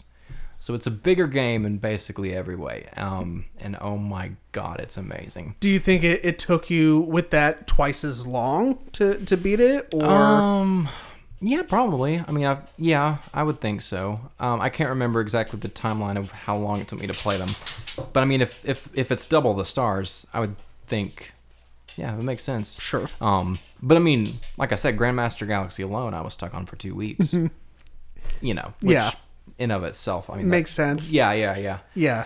So anyway, the Wii was beautiful for the 3D era. It was essentially a continuation of the 2D era. So then that brings us, I believe, to the 3DS games. Yeah, so we're back to the DS, but this time it's 3DS. Right. So we have an analog stick. That's nice. Yeah. I actually didn't have the quote-unquote pleasure of dealing with just the OG regular DS. I picked up the console, or the handheld Nintendo gaming, the new generation of Nintendo handheld gaming with the 3DS. Sure. And even with the 3DS, I was kind of late to it. I didn't get mine until 2015. You and a lot of people, actually. The 3DS had a really rocky launch. Okay. Yeah, so the DS to this day remains one of the best-selling video game pieces of hardware in history. Just period? Yes. Like consoles it's and right handhelds? below the PS2, I believe. Wow. Yeah. The DS was a massive success. 3DS, comparatively, compared to the DS, tanked, so to speak. I mean, it didn't do nowhere near as well as the original DS. It definitely had a rocky start. It built up it built up over time, but yeah, they had some trouble getting the 3DS going. Do you think it was because of a lack of games to start out with, or like people just weren't buying into the 3D gimmick Maybe, of it? Yeah, I mean, and once again, I hate to use that particular word of gimmick, but no, I mean, because it is fun for short periods of time. I told you about playing Luigi's Mansion on Dark Moon, and I'll play with 3D for like maybe 5 to 10 minutes. Well, and that's what a lot of people say. I start to go cross-eyed, and I'm like, all right, I got to turn it off. A lot of people kind of had trouble with the 3D effect, because the way that they accomplished it, you did have to hold the DS like perfectly still, Right. You know, like at perfect eye level, because as soon as you tilted it or whatever, it would, yeah, you know. Right, yeah, and when you set it up, when you first turn on and you buy it for the first time, you have to like walk through that pretty rigorous series of like, you know, how you're going to hold it in your hands. Like they want to make sure that you're going to be able to look at it from a couple different weird angles and still be able to enjoy the 3D aspect of it. Yeah, so the 3DS, you know, was rocky getting going, sure. So anyway, but so Nintendo really wanted to sort of bring again their A game with a Mario game, because of course that's always expected with any Nintendo hardware. We always expect a new Mario game. Right. And so in this case, since it was the 3DS and they were trying to push the 3D thing, then we got Super Mario 3D Land. Yeah. So a return to the Land series for the first time since the Game Boy, which is interesting, although they're in no way similar at all, and you know, other than Mario and Goombas and stuff. Sure. So Mario 3D Land, you know, I gotta go a little faster here. No, you're good. So it's weird. It's a 3D game that definitely takes advantage of that 3D effect. However, it's strange. It's almost in this sort of like 2D, 3D hybrid sort of thing. Sure. So, for example, you can't rotate your camera. So instantly that brings to question 3D. Right. In some regards. It's always a fixed camera. The only thing that separates it from the 2D games is the fact that you sort of run around in these sort of like diorama levels, so to speak. So it's not like these huge expansive levels like in Super Mario 64 or Sunshine Galaxy. So it's not like on that level of 3D Mario games. So you're on these sort of like these little diorama courses, so to speak. They're very linear. They're not these, again, big open, huge expansive worlds. But it is 3D in that, you know, you do have like, you know, Mario has all directions around him, that you can move him in every which direction and stuff like that. And there's a sense of also verticality to the levels and stuff like that. The cool thing is this game was obviously designed with the 3D effect in mind. So if you do play it with the 3D on, it is really cool. You know, when, you know, bullet bills come at the screen, it, you know, looks like they're coming at you. And, you know, certain instances where Mario jumps on these like mushroom platforms, when he jumps, it looks like he's about to like come up out of your screen. They do some really cool stuff with the 3D effect. Yeah, otherwise, it's essentially a 2D Mario game of that era, like those new Super Mario Brothers games. It's essentially that, but in this sort of like 3D-ish diorama-esque sort of, you know, package, I guess, so to speak. It's kind of hard to explain. Anyway, but it's a great game. I loved 3D Land. I don't think it took me too terribly long to beat, and I did 100% it. It had another one of those super hard challenge levels at the very end. Nothing like Grandmaster Galaxy. But it's still, I was still stumped on it for maybe a day or two. But yeah, other than that, I mean, it brought a few new power-ups. It brought the Tanuki suit back, actually, since like Mario Bros. 3 on the NES. Oh, wow. Which was super cool. Which suit was that? The Tanuki suit, the one that was like the raccoon suit where he has a little tail. That's right, yeah. Yeah, they brought that back, which was super cool. They brought back the boomerang suit. Okay. And there was like a statue suit where he turned into like this statue you could crush things with. But otherwise, yeah, I mean, like I said, it's basically another 2D Mario game, but it's all wrapped up in this 3D presentation that looked really, really cool. And I did play the whole game with the 3D effect on, because that's one game that you do kind of lose that like intended effect if you don't have it on. Yeah, it just makes more sense to have it on. Yeah. Right. So yeah, that happened, and then following that, it was New Super Mario Bros. 2, and I'll briefly hit that because basically it's New Super Mario Bros. From the DS with an emphasis on coin collecting. Okay. That's pretty much the long and short of New Super Mario Bros. 2. It again didn't really invigorate the 2D franchise very much. Sure. More so, it just added this new level of like. The goal was to collect 1 million coins. And so that was a huge thing. It added like this gold mushroom power up where it would turn Mario gold, and so everything you hit, it would turn into coins and stuff. So that was cool. And there was the gold block. If you jumped into it, it would get stuck on your head, and then if you ran with it, coins would fly out of it. So I mean, there was some cool things that were tied in with the coin collecting, vibe that they were really driving home with that one. But otherwise, Peach gets kidnapped by Bowser. Mario gives chase. Par for the course. Yeah. Again, not to discredit it, it's a great game. Super, super fun. All of these are great. Just be aware. Yeah, it's just more of that. Right on. I remember the boss fight, the dry Bowser boss fight at the end was super cool. I loved the dry Bowser fight at the end. So, from there... we go even further with the 2D games.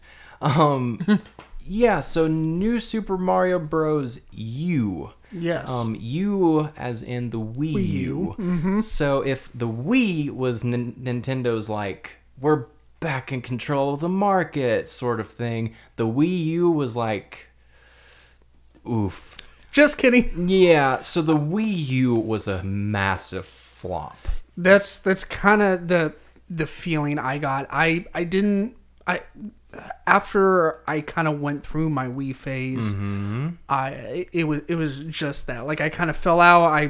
It was in that period of my life where I was starting to try to figure shit out just in general. Sure. And so I kind of lost touch with video games, and so I kind of lived vicariously through other people with their video gaming. Like, hey, what are you playing? What consoles are good right now? What games are good? Yeah. And the overwhelming majority of people who like found other people who spent their money on Wii U's and like played the games, they're just like, it's not worth it. If you're thinking about getting one, don't. They were few and far between. Yeah. So the Wii, I mean, by that point, I think people were just weed out. Yeah. Like I think people were like, and it was so similar, but yet so strangely different to the Wii that it just confused most consumers. Right. Whereas the first Wii was really straightforward, motion controls, everybody's in. It was very clear about what the Wii was. Right. The Wii U had like this gamepad that was your primary controller, but you couldn't take it away from the console. So you had to be in the same room as the system itself. Sure. So obviously this was the precursor to the Switch. Yeah. The gamepad idea. But man, the implementation was just really kind of wonky. At first, people didn't even, when they first announced it, a lot of people didn't even know that it was a new console. People thought it was just like an add-on to the Wii. So like, yeah. You know what I mean? Like it really just confused people.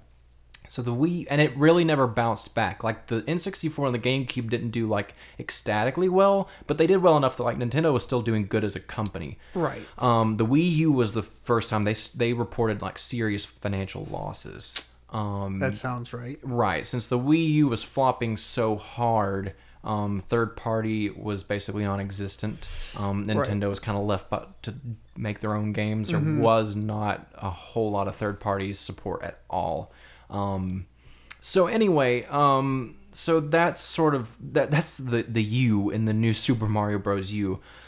And yeah, again, like all the other New Super Mario Brothers games, I mean, it's in HD, which is nice. It looks nicer. Sure. I mean, the multiplayer is back, which is also fun. But apart from that, it added like the squirrel suit where Mario became like a flying squirrel. That was fun. And, one of the coolest things for players like me, was this challenge mode that it added, which was awesome. I mean, some of the most outrageous circumstances that Mario's ever been put in. I mean, like seriously crazy challenges. Okay. They were so much fun to get lost in. Though that was really the bulk of my experience with Mario Bros. U was with the challenge mode. So that was a really cool innovation that I would love to see be brought back.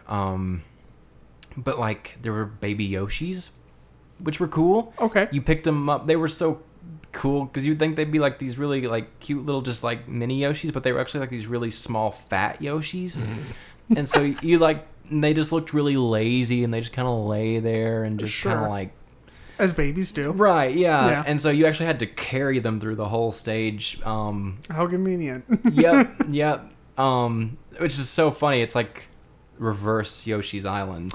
Right. Where like Yoshi's, you were carrying baby Mario through all the stages. Now Mario is right, and regular Yoshi's in the background like, payback's a bitch. Yeah, exactly. So, and they could do some cool little things if you were able to keep the baby Yoshi, which could be challenging at times because, it added a character called Nabbit, who would you'd have to like chase down and catch him because he would steal something or other.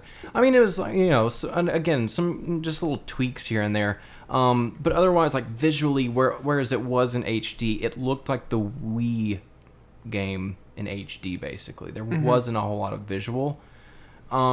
So I take innovation. I take it you owned a Wii U or Oh yeah. I wasn't sure if like you just kind of if you played it for with a friend or someone that had one, or if you just ended up grabbing the Mario games that came out for the Wii U and then that were like re-released for the Switch. Because for all its faults, the Wii U, it was a cool console. It still had things to offer. It had some great things to offer. Don't get me wrong. There were some great first-party Nintendo games. Mario Kart 8 was on, which is probably the best Mario Kart game. Yeah. Was on the Wii U. Mario Maker, which we'll get to, is a huge thing. A great Smash game was on it. Smash for Wii U was great. One of the biggest selling points and something that Nintendo needs to get on ASAP with this Switch is they did HD remasters of 2 Zelda games. They did Wind Waker, which was a GameCube game, and Twilight Princess, which was GameCube/Wii. Okay. They did HD remasters of both of those games and brought them to Wii U, and that easily, as of this moment, that's the best way to play those 2 games. It was super cool. It was one of the few games that made really great use of the gamepad. Because with Zelda, you have like the whole inventory thing. So be able to be playing the game and have your inventory on the gamepad. That was super cool. But otherwise, unless you were like a Nintendo diehard, it was a really hard sell. Sure. And New Super Mario Brothers, you really didn't help a whole lot because it looked so similar to the other New Super Mario Brothers right. new games, the new series. They also did New Super Luigi U, which was super cool. Yeah. Which was a much more challenging version of 3D of the base game, with new, shorter, much harder levels. That was super cool. And that actually got brought to Switch. So you can actually, if you're interested in that one and you have a Switch, which a lot more people have that console. Yes. Way more people. I'm sure you know the New Super Mario Bros. U Deluxe is on the Switch with some new features. It includes New Super Luigi U, which is super cool. And like I said, it's a great game. It's probably the best of the like new Super Mario Bros. Games. Sure. It has this gorgeous level that looks like it's taken after Van Gogh's Starry Night. Oh, okay. And it is it's easily like my favorite 2D Mario level. So there's some really cool stuff there. But then to kind of bounce back, Nintendo then did Super Mario 3D World. So we had 3D Land on the 3DS. So now we go to 3D World. And essentially it's a continuation of 3D Land where it still retains that sort of diorama feel to it. Okay. But on a much larger scale. You have a lot more flexibility, a lot more places to go, a lot more things to do. That's...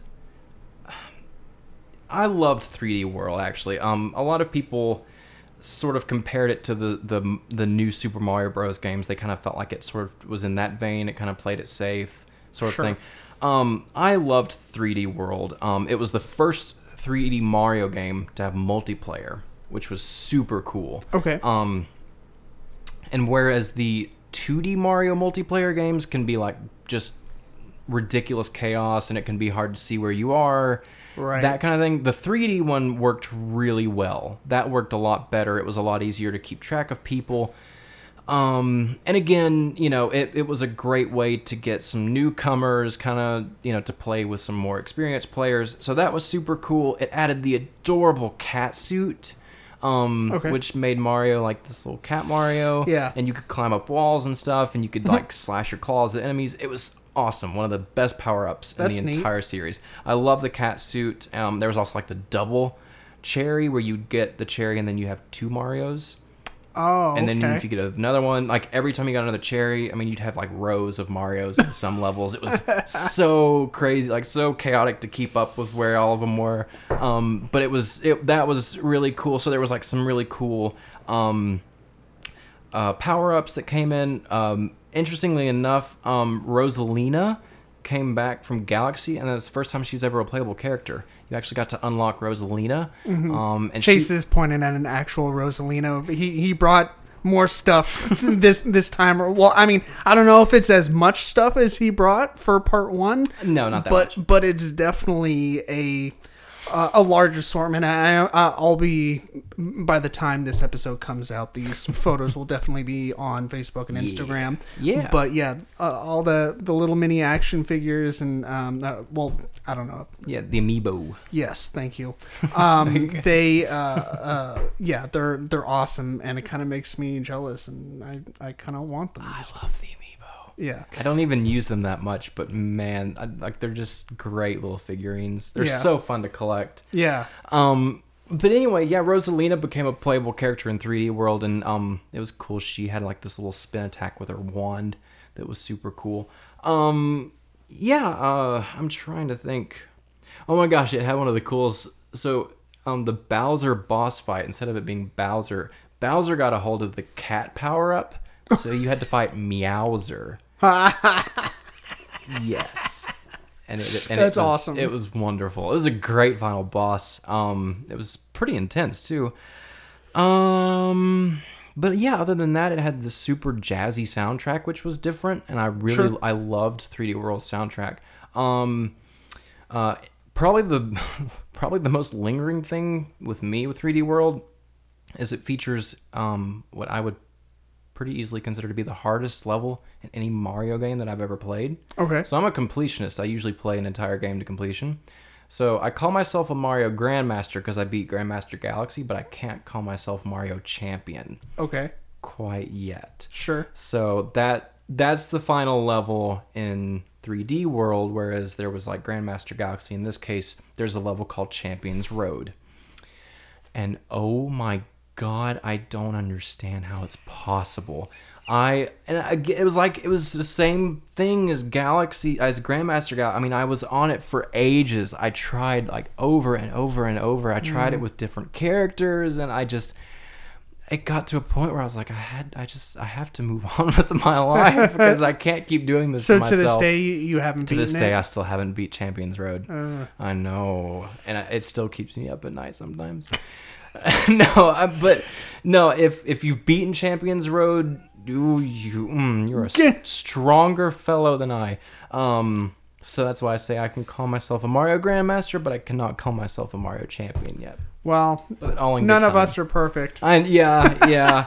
We all have our limits, I guess. Yeah. If it makes you feel any better, I wouldn't be able to beat it either.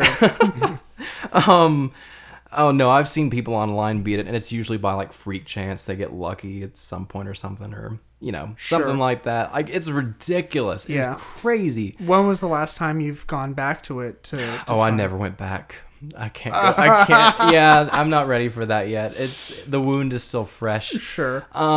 Someday I will, because I definitely want to replay it because 3D World was phenomenal. Mm-hmm. Unfortunately, that's one of like the last Wii U games that hasn't been brought to Switch, because since the Wii U was such a flop, Nintendo has been awesome to like bring most of the great Wii U games to the Switch. Sure. Which has been fantastic because so many people missed out on those games. Like I said, the Wii U had a lot of great games. Yeah, that's cool. So yeah, 3D World is one of the only major Nintendo games that haven't made that jump yet. All right.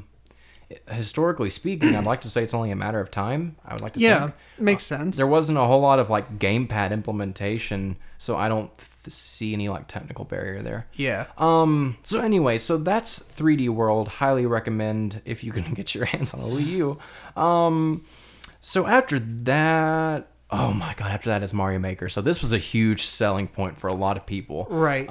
With the Wii U. And this made great use of the gamepad, obviously. So what Mario Maker is, it's exactly what it sounds like. Super Mario Maker was a toolkit where you could design your own Mario levels. Mm-hmm. And you could do it in the style of the original Super Mario Bros., Super Mario Brothers 3, Super Mario World, or the new Super Mario Brothers U, like modern look. Mm-hmm. So you could design it in any of those game styles, and it literally gave you everything you needed from those games, all of the like signature blocks and power-ups and enemies, and you literally on this like grid, you got to be your own little game designer, and you got to make your own Mario levels. Right. And oh my god, I mean, it was genius. And what's so funny is it was initially developed as a toolkit for the devs to make Mario games with. Wow. And someone just had the idea, like, why don't we just give this to people and, let them make some love. And it exploded. Yeah. And the community was oh, they were all about huge. it. Yeah. This is like when this came out, it was right around the time where like the internet and like stuff going viral, like the term like viral was kind of being coined at that time. So like it made sense for this to kind of be parallel with that time period where like all of a sudden you started seeing people like trying to make these impossible levels. Crazy. Oh my god, people used to go nuts with these things. Right. And the stipulation that you told me about, because I didn't really look too much into it. I never owned Super Mario Maker. But so, you can correct me if I'm wrong, but if you have to, in order to make a level available publicly, you have to be able to beat it yourself. Right, exactly. Okay. You cannot publish a broken, like unbeatable level, right? To the online service, because that was the big selling point. Not only could you make your own levels, but you could post them to the game's server and play people's levels from all over the world, which was awesome. But yeah, so that was sort of the one requirement, was that you had to beat it yourself before you could post it. Did anyone ever, like, and I just thought of this like last night or earlier today, did anyone introduce the idea of reversing that or backtracking and letting people publish like quote unquote unbeatable levels, but if someone beats that, they get some sort of bragging rights? I mean, I would like to say those actually kind of exist. There are levels that I swear I don't understand how it's beatable. Oh my god, there's this one dude who he's like known for it. Like he's made a name for himself for making these just absolutely impossible levels. Yeah. Oh, I can't remember. Is it one with just like the fire sticks and there's like a million of them and they're just rotating? It's literally like you have to. I mean, it's like the most precise down to like the pixel platforming you'll ever see in your life. Yikes. Picking up a Koopa shell, throwing it across the lava, jumping and then when it bounces back, jumping off that Koopa shell. I mean, it's like staggering, right? What some of these people have made. I mean, it's really making use of what Nintendo has made themselves known for. It is insane. Yeah. Yeah. And so, yeah, that was a great implementation of the gamepad. I used to sit there for hours with that gamepad and the stylus and just sit there and make my own Mario levels and make my partner, and like make him go through, like he would get home from work and be like, made you a level. And like, that was what he Great, this is just what I want when I get home. Exactly. And of course, I would always make them just brutal. I did one called the Conveyor Belt of Death. And I beat it. So I knew it was possible. Uh-huh. But oof. oof, he got around to it, but oh my god. Okay. Yeah. And it, because it was always easy just to kind of like throw everything in the level, which Right. was the thing about Mario Maker. People used to just go nuts. But anyway, so Mario Maker is a phenomenal game. So I guess the next Super Mario game is Super Mario Run. Right. Which I can't really speak much about. I can. Really? Okay. A small amount. Awesome, I because was I actually haven't- playing it at work today. Okay. Not, Awesome. during lunch. Because I am not a mobile gamer. Yeah, I'm not either. But honestly, since I Nothing wrong with it, but that's just not my... Sure, yeah, and I think it's only Nintendo's really only like mobile game, right? Oh, no. Like, they've been pushing mobile hard. Oh, do they have more? Yeah. Oh yeah, they have. They've got Mario Kart Tour. That's which right. is a Yeah, huge deal. Yeah, that one just came out not too long ago. Yeah, that's a big deal right now. There's Dr. Mario World, which is cool. Fire Emblem something. There's a Fire Emblem mobile game which is really popular. That's been raking in loads of money for them. I think that's actually their most successful mobile game is that Fire Emblem one. Okay. I think, or it's one of them. And then there's Super Mario Run. And Yeah, there's a few others. Oh, Animal Crossing Pocket Camp, I think is what it's called. Okay. Which is extremely successful. That's been really, really popular too. Yeah, Nintendo's been pretty good about the mobile market in the last few years. But Run, I think, was the first big one. Sure. Like, I think that was sort of their first foray. So do you like it? Like, I do. Like at first, when I booted it up and I realized that it, you hold the phone naturally, vertically and not horizontally like you would, I guess a 2D platformer. yeah. I was like, all right, but a lot of the appeal comes from, or the reasoning behind, holding it. The phone naturally is because the game is kind of like designed like that. What goes on during when you're not in gameplay, and then during gameplay, you can like double tap the screen, and when you jump, like you can tap again, and you'll jump even higher, and so having it vertical gives you that ability to jump even higher and hit these other boxes. And I mean, it's fun. Like it's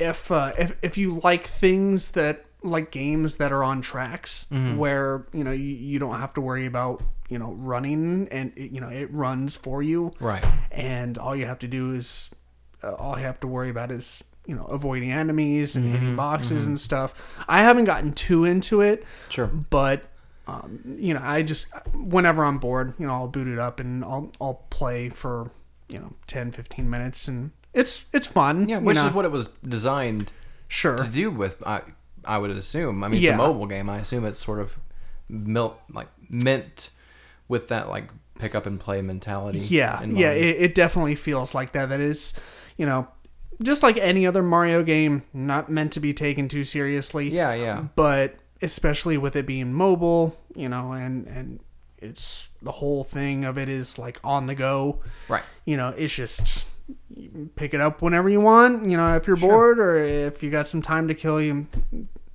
boot up the Mario game, and I don't know. It's a lot of fun. Yeah, that's awesome. So yeah. So Mario Run was their big mobile game for Mario, which was super cool. So then we come to, I guess, modern day Mario. Yes. So Kicking off the Switch. The Wii U was a flop, and Nintendo seriously wanted to get their market back. They seriously wanted, and so you see a lot of the seed planted with the gamepad from the Wii U, which went on to become the Switch. And the Switch, I mean, there's analysts that are thinking it might eventually outsell the Wii. It's doing so well. Wow. Yeah. So the Switch is hot, and it for good reason, because if you look at the current climate of gamers and people that play video games and stuff, one of the biggest complaints is that we don't have time to just go home and like sit down on the couch Sure. and play a game. But Nintendo noticed the mobile trend, people playing a lot on the go. So they had this like genius idea to give you the best of both worlds, Right. And made essentially the first successful hybrid console. In that it's a home console when you want it to be, Yep. and it's there on TV, and it's that's exactly what it is. It's a home console. Yep. But as soon as you want to go and head out into the real world, it's as simple as going up to it and undocking it, Right. and taking it with you. Yeah, and it's literally the perfect size. And it's not too big and clunky. It's not tiny. The screen is a great size. It's super portable, especially with the new Switch Lite. Yeah. That just came out, which is solely portable. You can't dock it to your TV, but but there's a lot of gamers that are like that, who literally like they don't have time at home, but like when they're on the bus commuting to work or on their lunch break. Yeah. That's something that they love to do, is to take it out and play some whatever. Right. And so the Switch has been insanely successful. And so one of the first big titles, I don't think it was a launch title actually, but I don't think it was far off, was Super Mario Odyssey. And oh my god. So Super Mario Odyssey is essentially like a love letter to Mario. It is essentially a celebration of Mario's legacy, that literally culminates in like a literal celebration at one point. The climax is in this beautiful celebration of Mario, and it is just crammed with like fan service and nods to old games, some small, some really like, I want to say it, but if you've not played Mario Odyssey, I would never want to spoil it for you, but oh my god, some of the late game stuff, Yeah. oh my god, it's amazing. Good stuff. Oh my god, I don't even know where to freaking start. Okay, so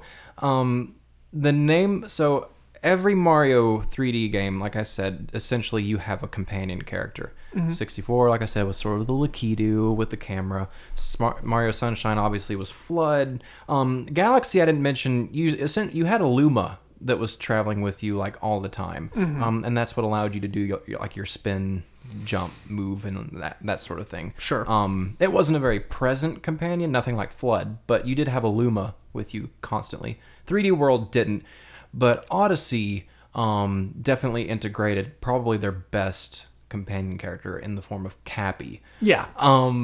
Which is a genius. And that's like, every Mario game has like a staple motif, theme, whatever. And that's the big thing with Odyssey is Cappy. So what Cappy allows you to do is you throw Cappy at an enemy or an object or whatever, and Cappy will possess that creature or object, and then you get to control it. Right. Which is so cool. So like, as a longtime Mario fan, what was so insane is that it finally kind of put you in the shoes of these like enemies that you've been stomping on for years and years and years, and you kind of quit just thinking about them, like Goombas and Koopa Troopas. Right. You threw Cappy at him, and then you literally became a Goomba. And then you'd walk around as a Goomba, and then, and they all did things that, they all had, of course, abilities that you needed to get to Power Moons. Because that was a big change, too. They're not Power Stars anymore. For the first time, you're not collecting stars, you're collecting Power Moons. Yes. And contrary to other past games, they are everywhere. So, I told you there were 242 stars in Galaxy. I think there's like 800 plus moons in Odyssey. That's a lot. It is staggering. So they're everywhere in Odyssey. And what's so, what's so freaking cool. So in other past Mario games, you get the star at the end of the level, and he does like his animation, Right. And then you get booted out of the level. You go back and it tells you how many coins you got, and it kind of gives you a rundown of what you did. And then you have to jump back into the level to get the next star. Because usually something kind of changes or something like that. They kind of alter it a little bit. Sure. Odyssey is the first one to do away with that. Okay. Which meant you had total unbroken immersion for the first time. No matter what you did. you remained in that kingdom that you were exploring, and it was a godsend. So you would, you get to your power moon, you find a power moon just anywhere. I mean, you always had to work for it. It was never just lying out in the open. Sure. But you'd figure something out. You'd get a power moon. He'd do a little animation, and then he'd drop back down, and you could keep going and just continue. Interesting. Yes. I never even really thought about that. Right. Because we got so used to it like that. Yeah. That you just don't even really think about it, I guess. A lot of people, I guess, just, like kind of fell into that as just like the normal Mario thing. Right. So for Odyssey to give you that level of just, independence. Oh my gosh. Right. To just go crazy. You didn't feel as like, oh, well, there's a star. Awesome. Like, I get to beat the level, but I'm fixing to get booted out again. Right. Cuts down on the constriction. Right. Yeah. Yeah. I mean, it gives you like total unbridled freedom, which has been a huge thing with the Switch in general, actually. Zelda did the same thing with Breath of the Wild. Mm-hmm. That's been a huge thing with the Switch, seemingly with Nintendo. They've loved this idea of that sense of just unrestricted freedom. Right. Yeah. And that's definitely present in Odyssey.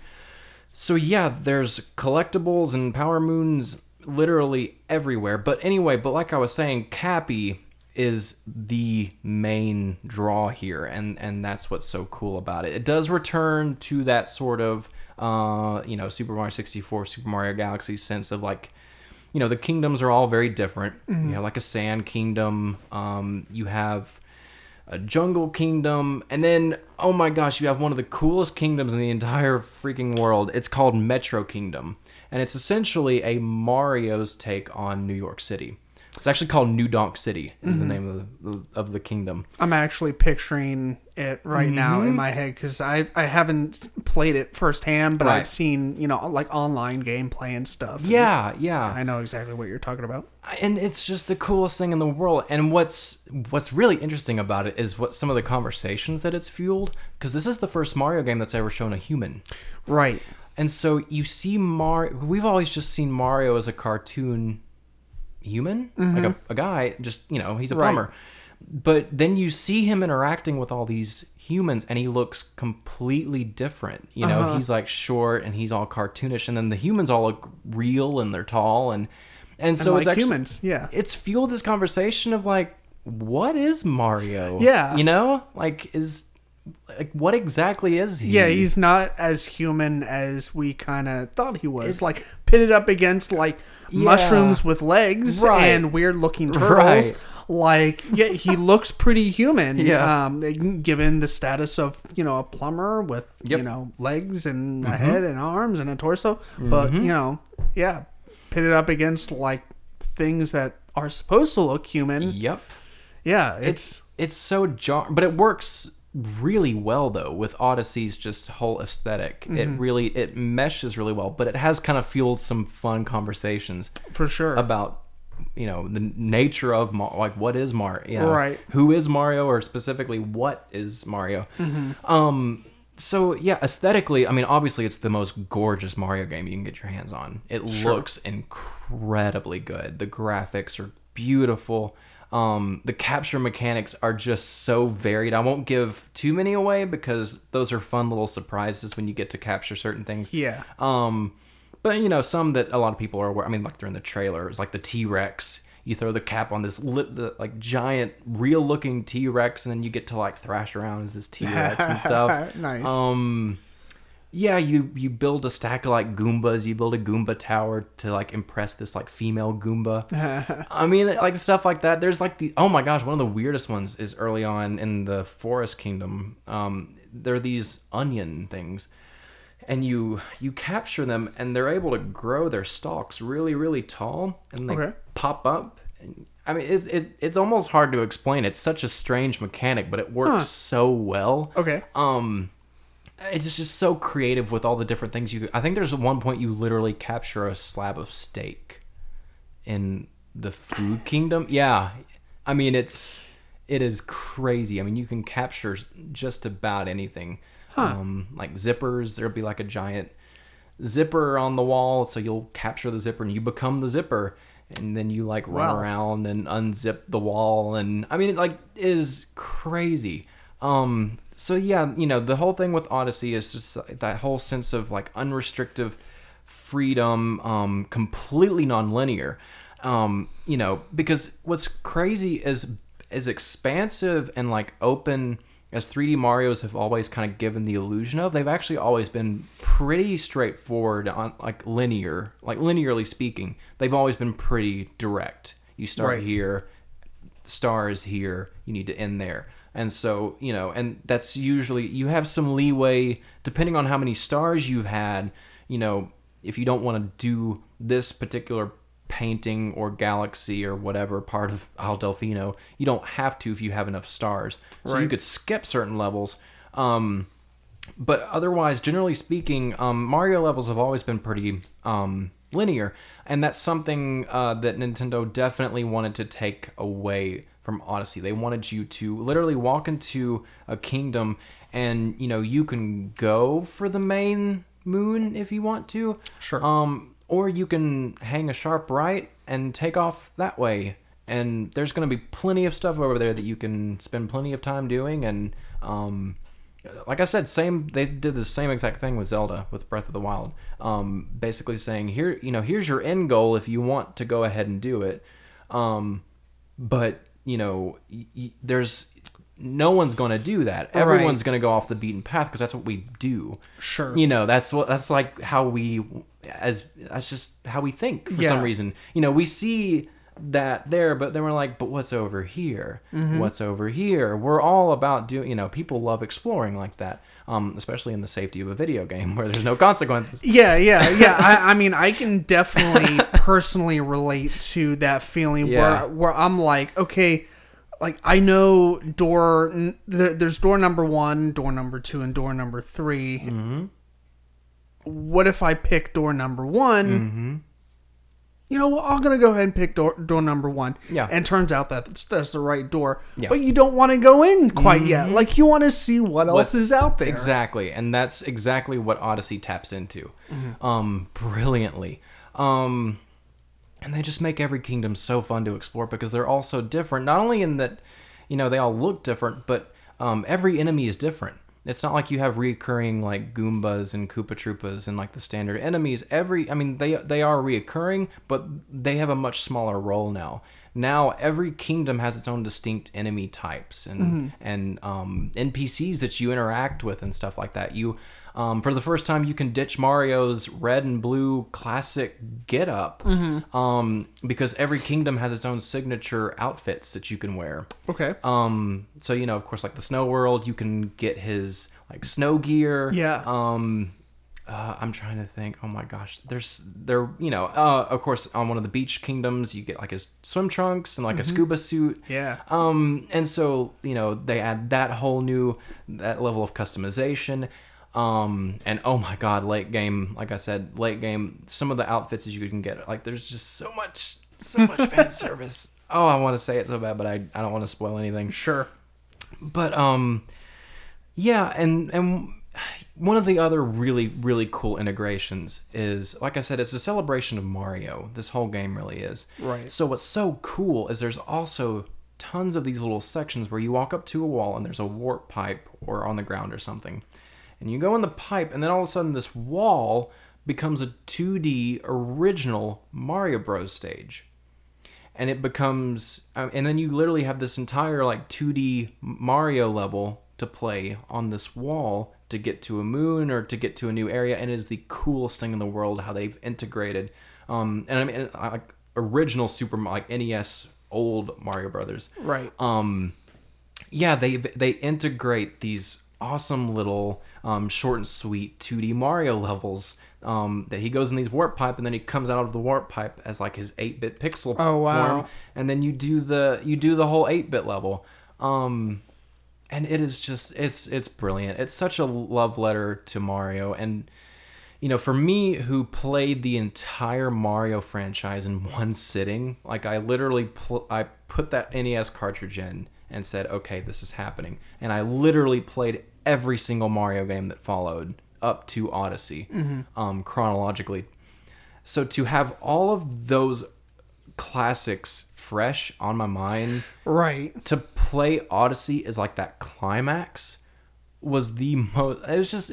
I will never. I don't think I'll ever have another gaming experience quite. Oh yeah, like I that. bet it was pretty damn incredible. Oh my gosh! I mean, it could like like I said, it. I mean, there's actually a literal celebration at one point. Which they actually wrote a theme song for. It's the first time Mario ever had a theme song with lyrics sung by a like professional jazz singer and everything. Wow. Called Jump Up Superstar, and it is awesome. And Interesting. Yeah, and if when you get to that point, Mario will actually dance to it if you let him. All It right. is a joyous thing to behold. Oh my gosh.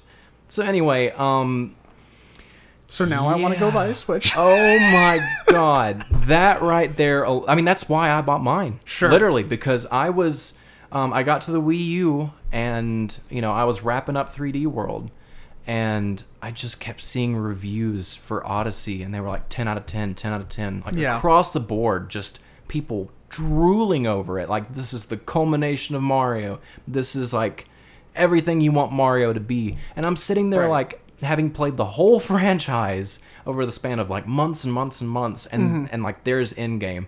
I went to my local Yeah. game, my guy at Media Rerun, and I bought a Switch for that game. So had you had the Switch and Mario Odyssey come out already by the time you got to the point of like, okay, I just beat the next to last game, now I'm ready for Odyssey? Or did you have to wait? I actually bought them together. Okay. I was actually able to, he, again, like I said, it was a local thing, so someone brought their Switch in, and like, as fate would have it, he also brought in his copy of Odyssey with the Switch to trade in at Media Rerun, which is like a used store here in Murfreesboro. So I bought my Switch with a copy of Odyssey with it. Okay. And I went home.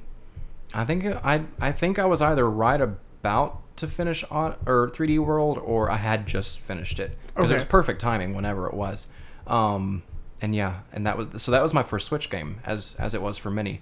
It was a selling point for me. Of course, now the Switch library has grown to staggering size. There's a lot out there. Oh my god, the Switch's library is unbelievable. Right. But that right there, I mean, if you needed any reason, pick up Mario Odyssey, pick up Breath of the Wild, get Mario Kart 8, Smash Ultimate, holy crap. I mean, with its like 90 billion oh characters my to gosh. play. What'd you say? There's like That's upwards of 80 or 90. 80 plus, yeah. That's a lot. And they've announced that they've got 6 more. Oh, That's of course. Yeah. It's amazing. quite a step up from the last time that I played, which was the 64 days. Like and 12 characters. Yeah, Yeah. that sounds right. Something like that. Yeah, and I couldn't name you all the characters from the original Smash Brothers.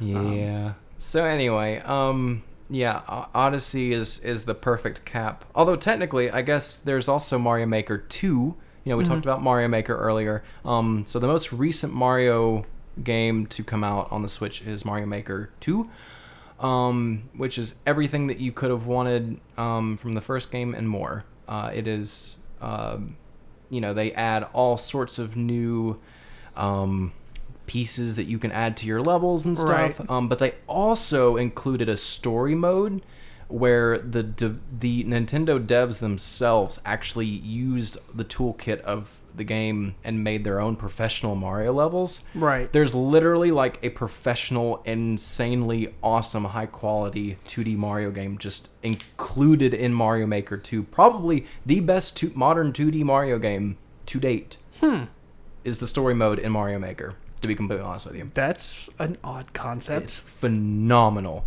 Because they got so creative, and because that's the problem that so many people have had with the new Super Mario Bros. Series, Right.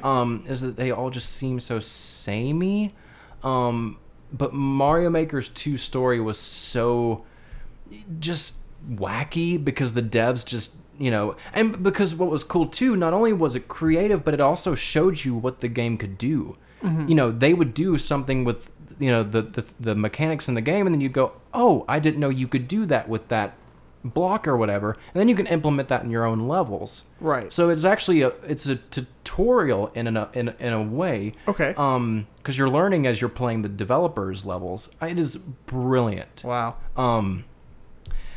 So yeah, I mean, I guess to sum it all up, I've talked about some pros and cons, mostly pros, but I know some of like the new Super Mario Bros. Series.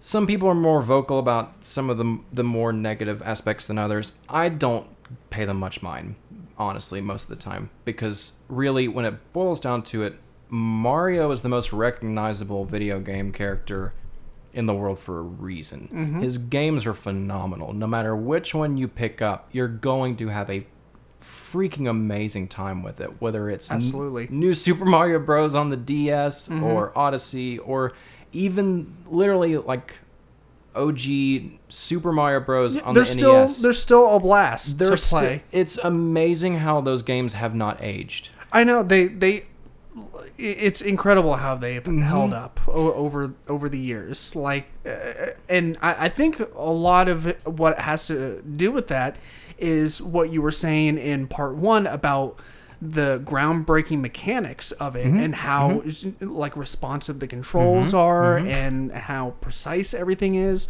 Like it just works. Like, and it works so well, and it's just so simplistic that they play like a dream. They still play like a dream. And it's a great time too, because with the indie resurgence, there's a wealth of indie developers that are creating modern games, new games, but in that retro aesthetic. For sure. With like the pixel art and like the chiptune soundtracks and just trying to sort of, capture the magic of that era. So I think with that scene coming up and giving people that sort of taste of that vibe, that aesthetic, it makes those old Mario games even more approachable, because people are in tune with that. People love that. It's cool to go back and, I've said, I said in the collecting episode, I collect for, all consoles across all generations, but retro collecting is like, that's my bread and butter. Yeah.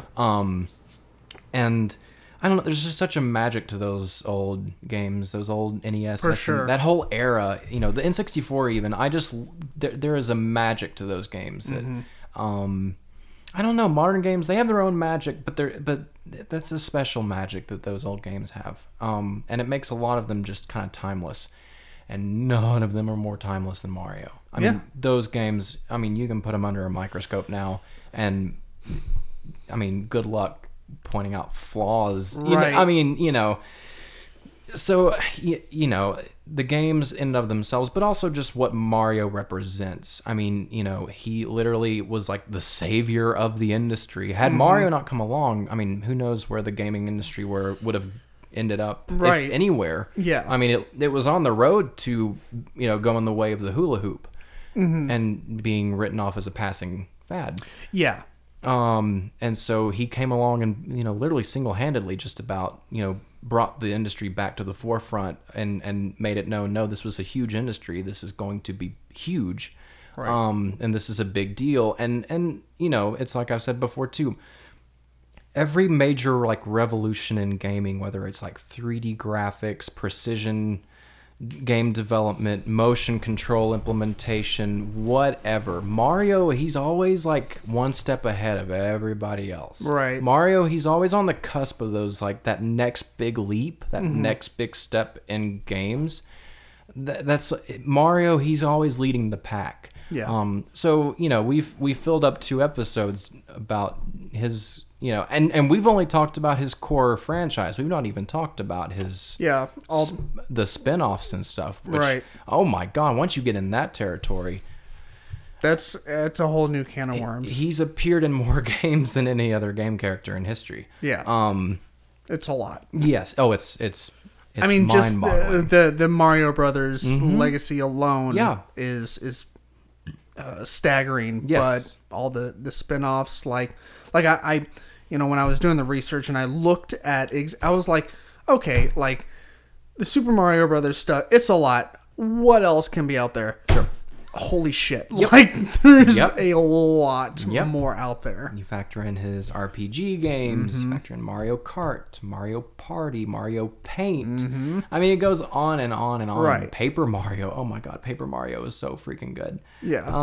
I played that one. Oh my gosh. I don't think I ever beat it, but I love Paper Mario. I mean, it's unique. I could go on and on and on. But no, like you said, even his core franchise is staggering. But what's even more staggering is that he's got a franchise that's big, and the quality is just unwavering. Every single, it's like I said, you can pick up any one of those games, and unless you're just in a mood, you ought to have a really good time with it. 'Cause, Right. I mean, those games, Nintendo, they're like the Disney of game developers. They're all about that broad appeal. No matter who you are, what age you are, you can approach a Nintendo game and just be that kid again, Right. and just get back in touch with that simpler time. Yeah. And that's just what Nintendo to me kind of represents, and I think that's why I am such an ecstatic Nintendo fan now. Yeah. Because that's a happy place, and Yeah. it doesn't get much happier than freaking Mario. Yeah, I don't think you're alone in that aspect and mindset, is wanting to have Mario as kind of a go-to for reminiscent of simpler times when things weren't so complicated, or as an escape, as video games are pretty Pure much meant to escapism. do. Yeah, Pure escapism. But Mario especially is standing the test of time, just continues to do that for you and I and for everyone else. But yeah, I think unless you have anything else to add, I think that's a great place to kind of bring this full circle and wrap it up. But yeah, Chase, thank you so much. I know, like, you say that, hey, like, I enjoy talking about video games, but like, it's been an extreme pleasure on my part to have you for the third time now I love it. in the studio and it. talking about, video games and Mario specifically. And just the wealth of knowledge that you have to bring to the table, and to enlighten me and to our listeners, is I'm forever indebted. So I greatly appreciate it. And anytime I can return the favor, if you start your own podcast, I will come on as a guest. Dude, I appreciate it. Yeah, absolutely. No, thank you so much. And listeners, thank you for tuning in. As always, you can look us up on geekgaragepodcast.com. Find us on social media. Go subscribe to the podcast. We're on Apple, Google, Spotify, YouTube, basically any podcast app that you can think of. We're pretty much on there. Like I said earlier in the podcast, we have a Patreon. If you'd like to go check that out, see what we have to offer in our 2 tiers. We've got some cool perks for our donors, so definitely check that out. We have, of course, you can check that out on the Patreon website or on our website, and we've got links there. And as always, be kind, stay geeky, and eat lots of cheesecake. Bye!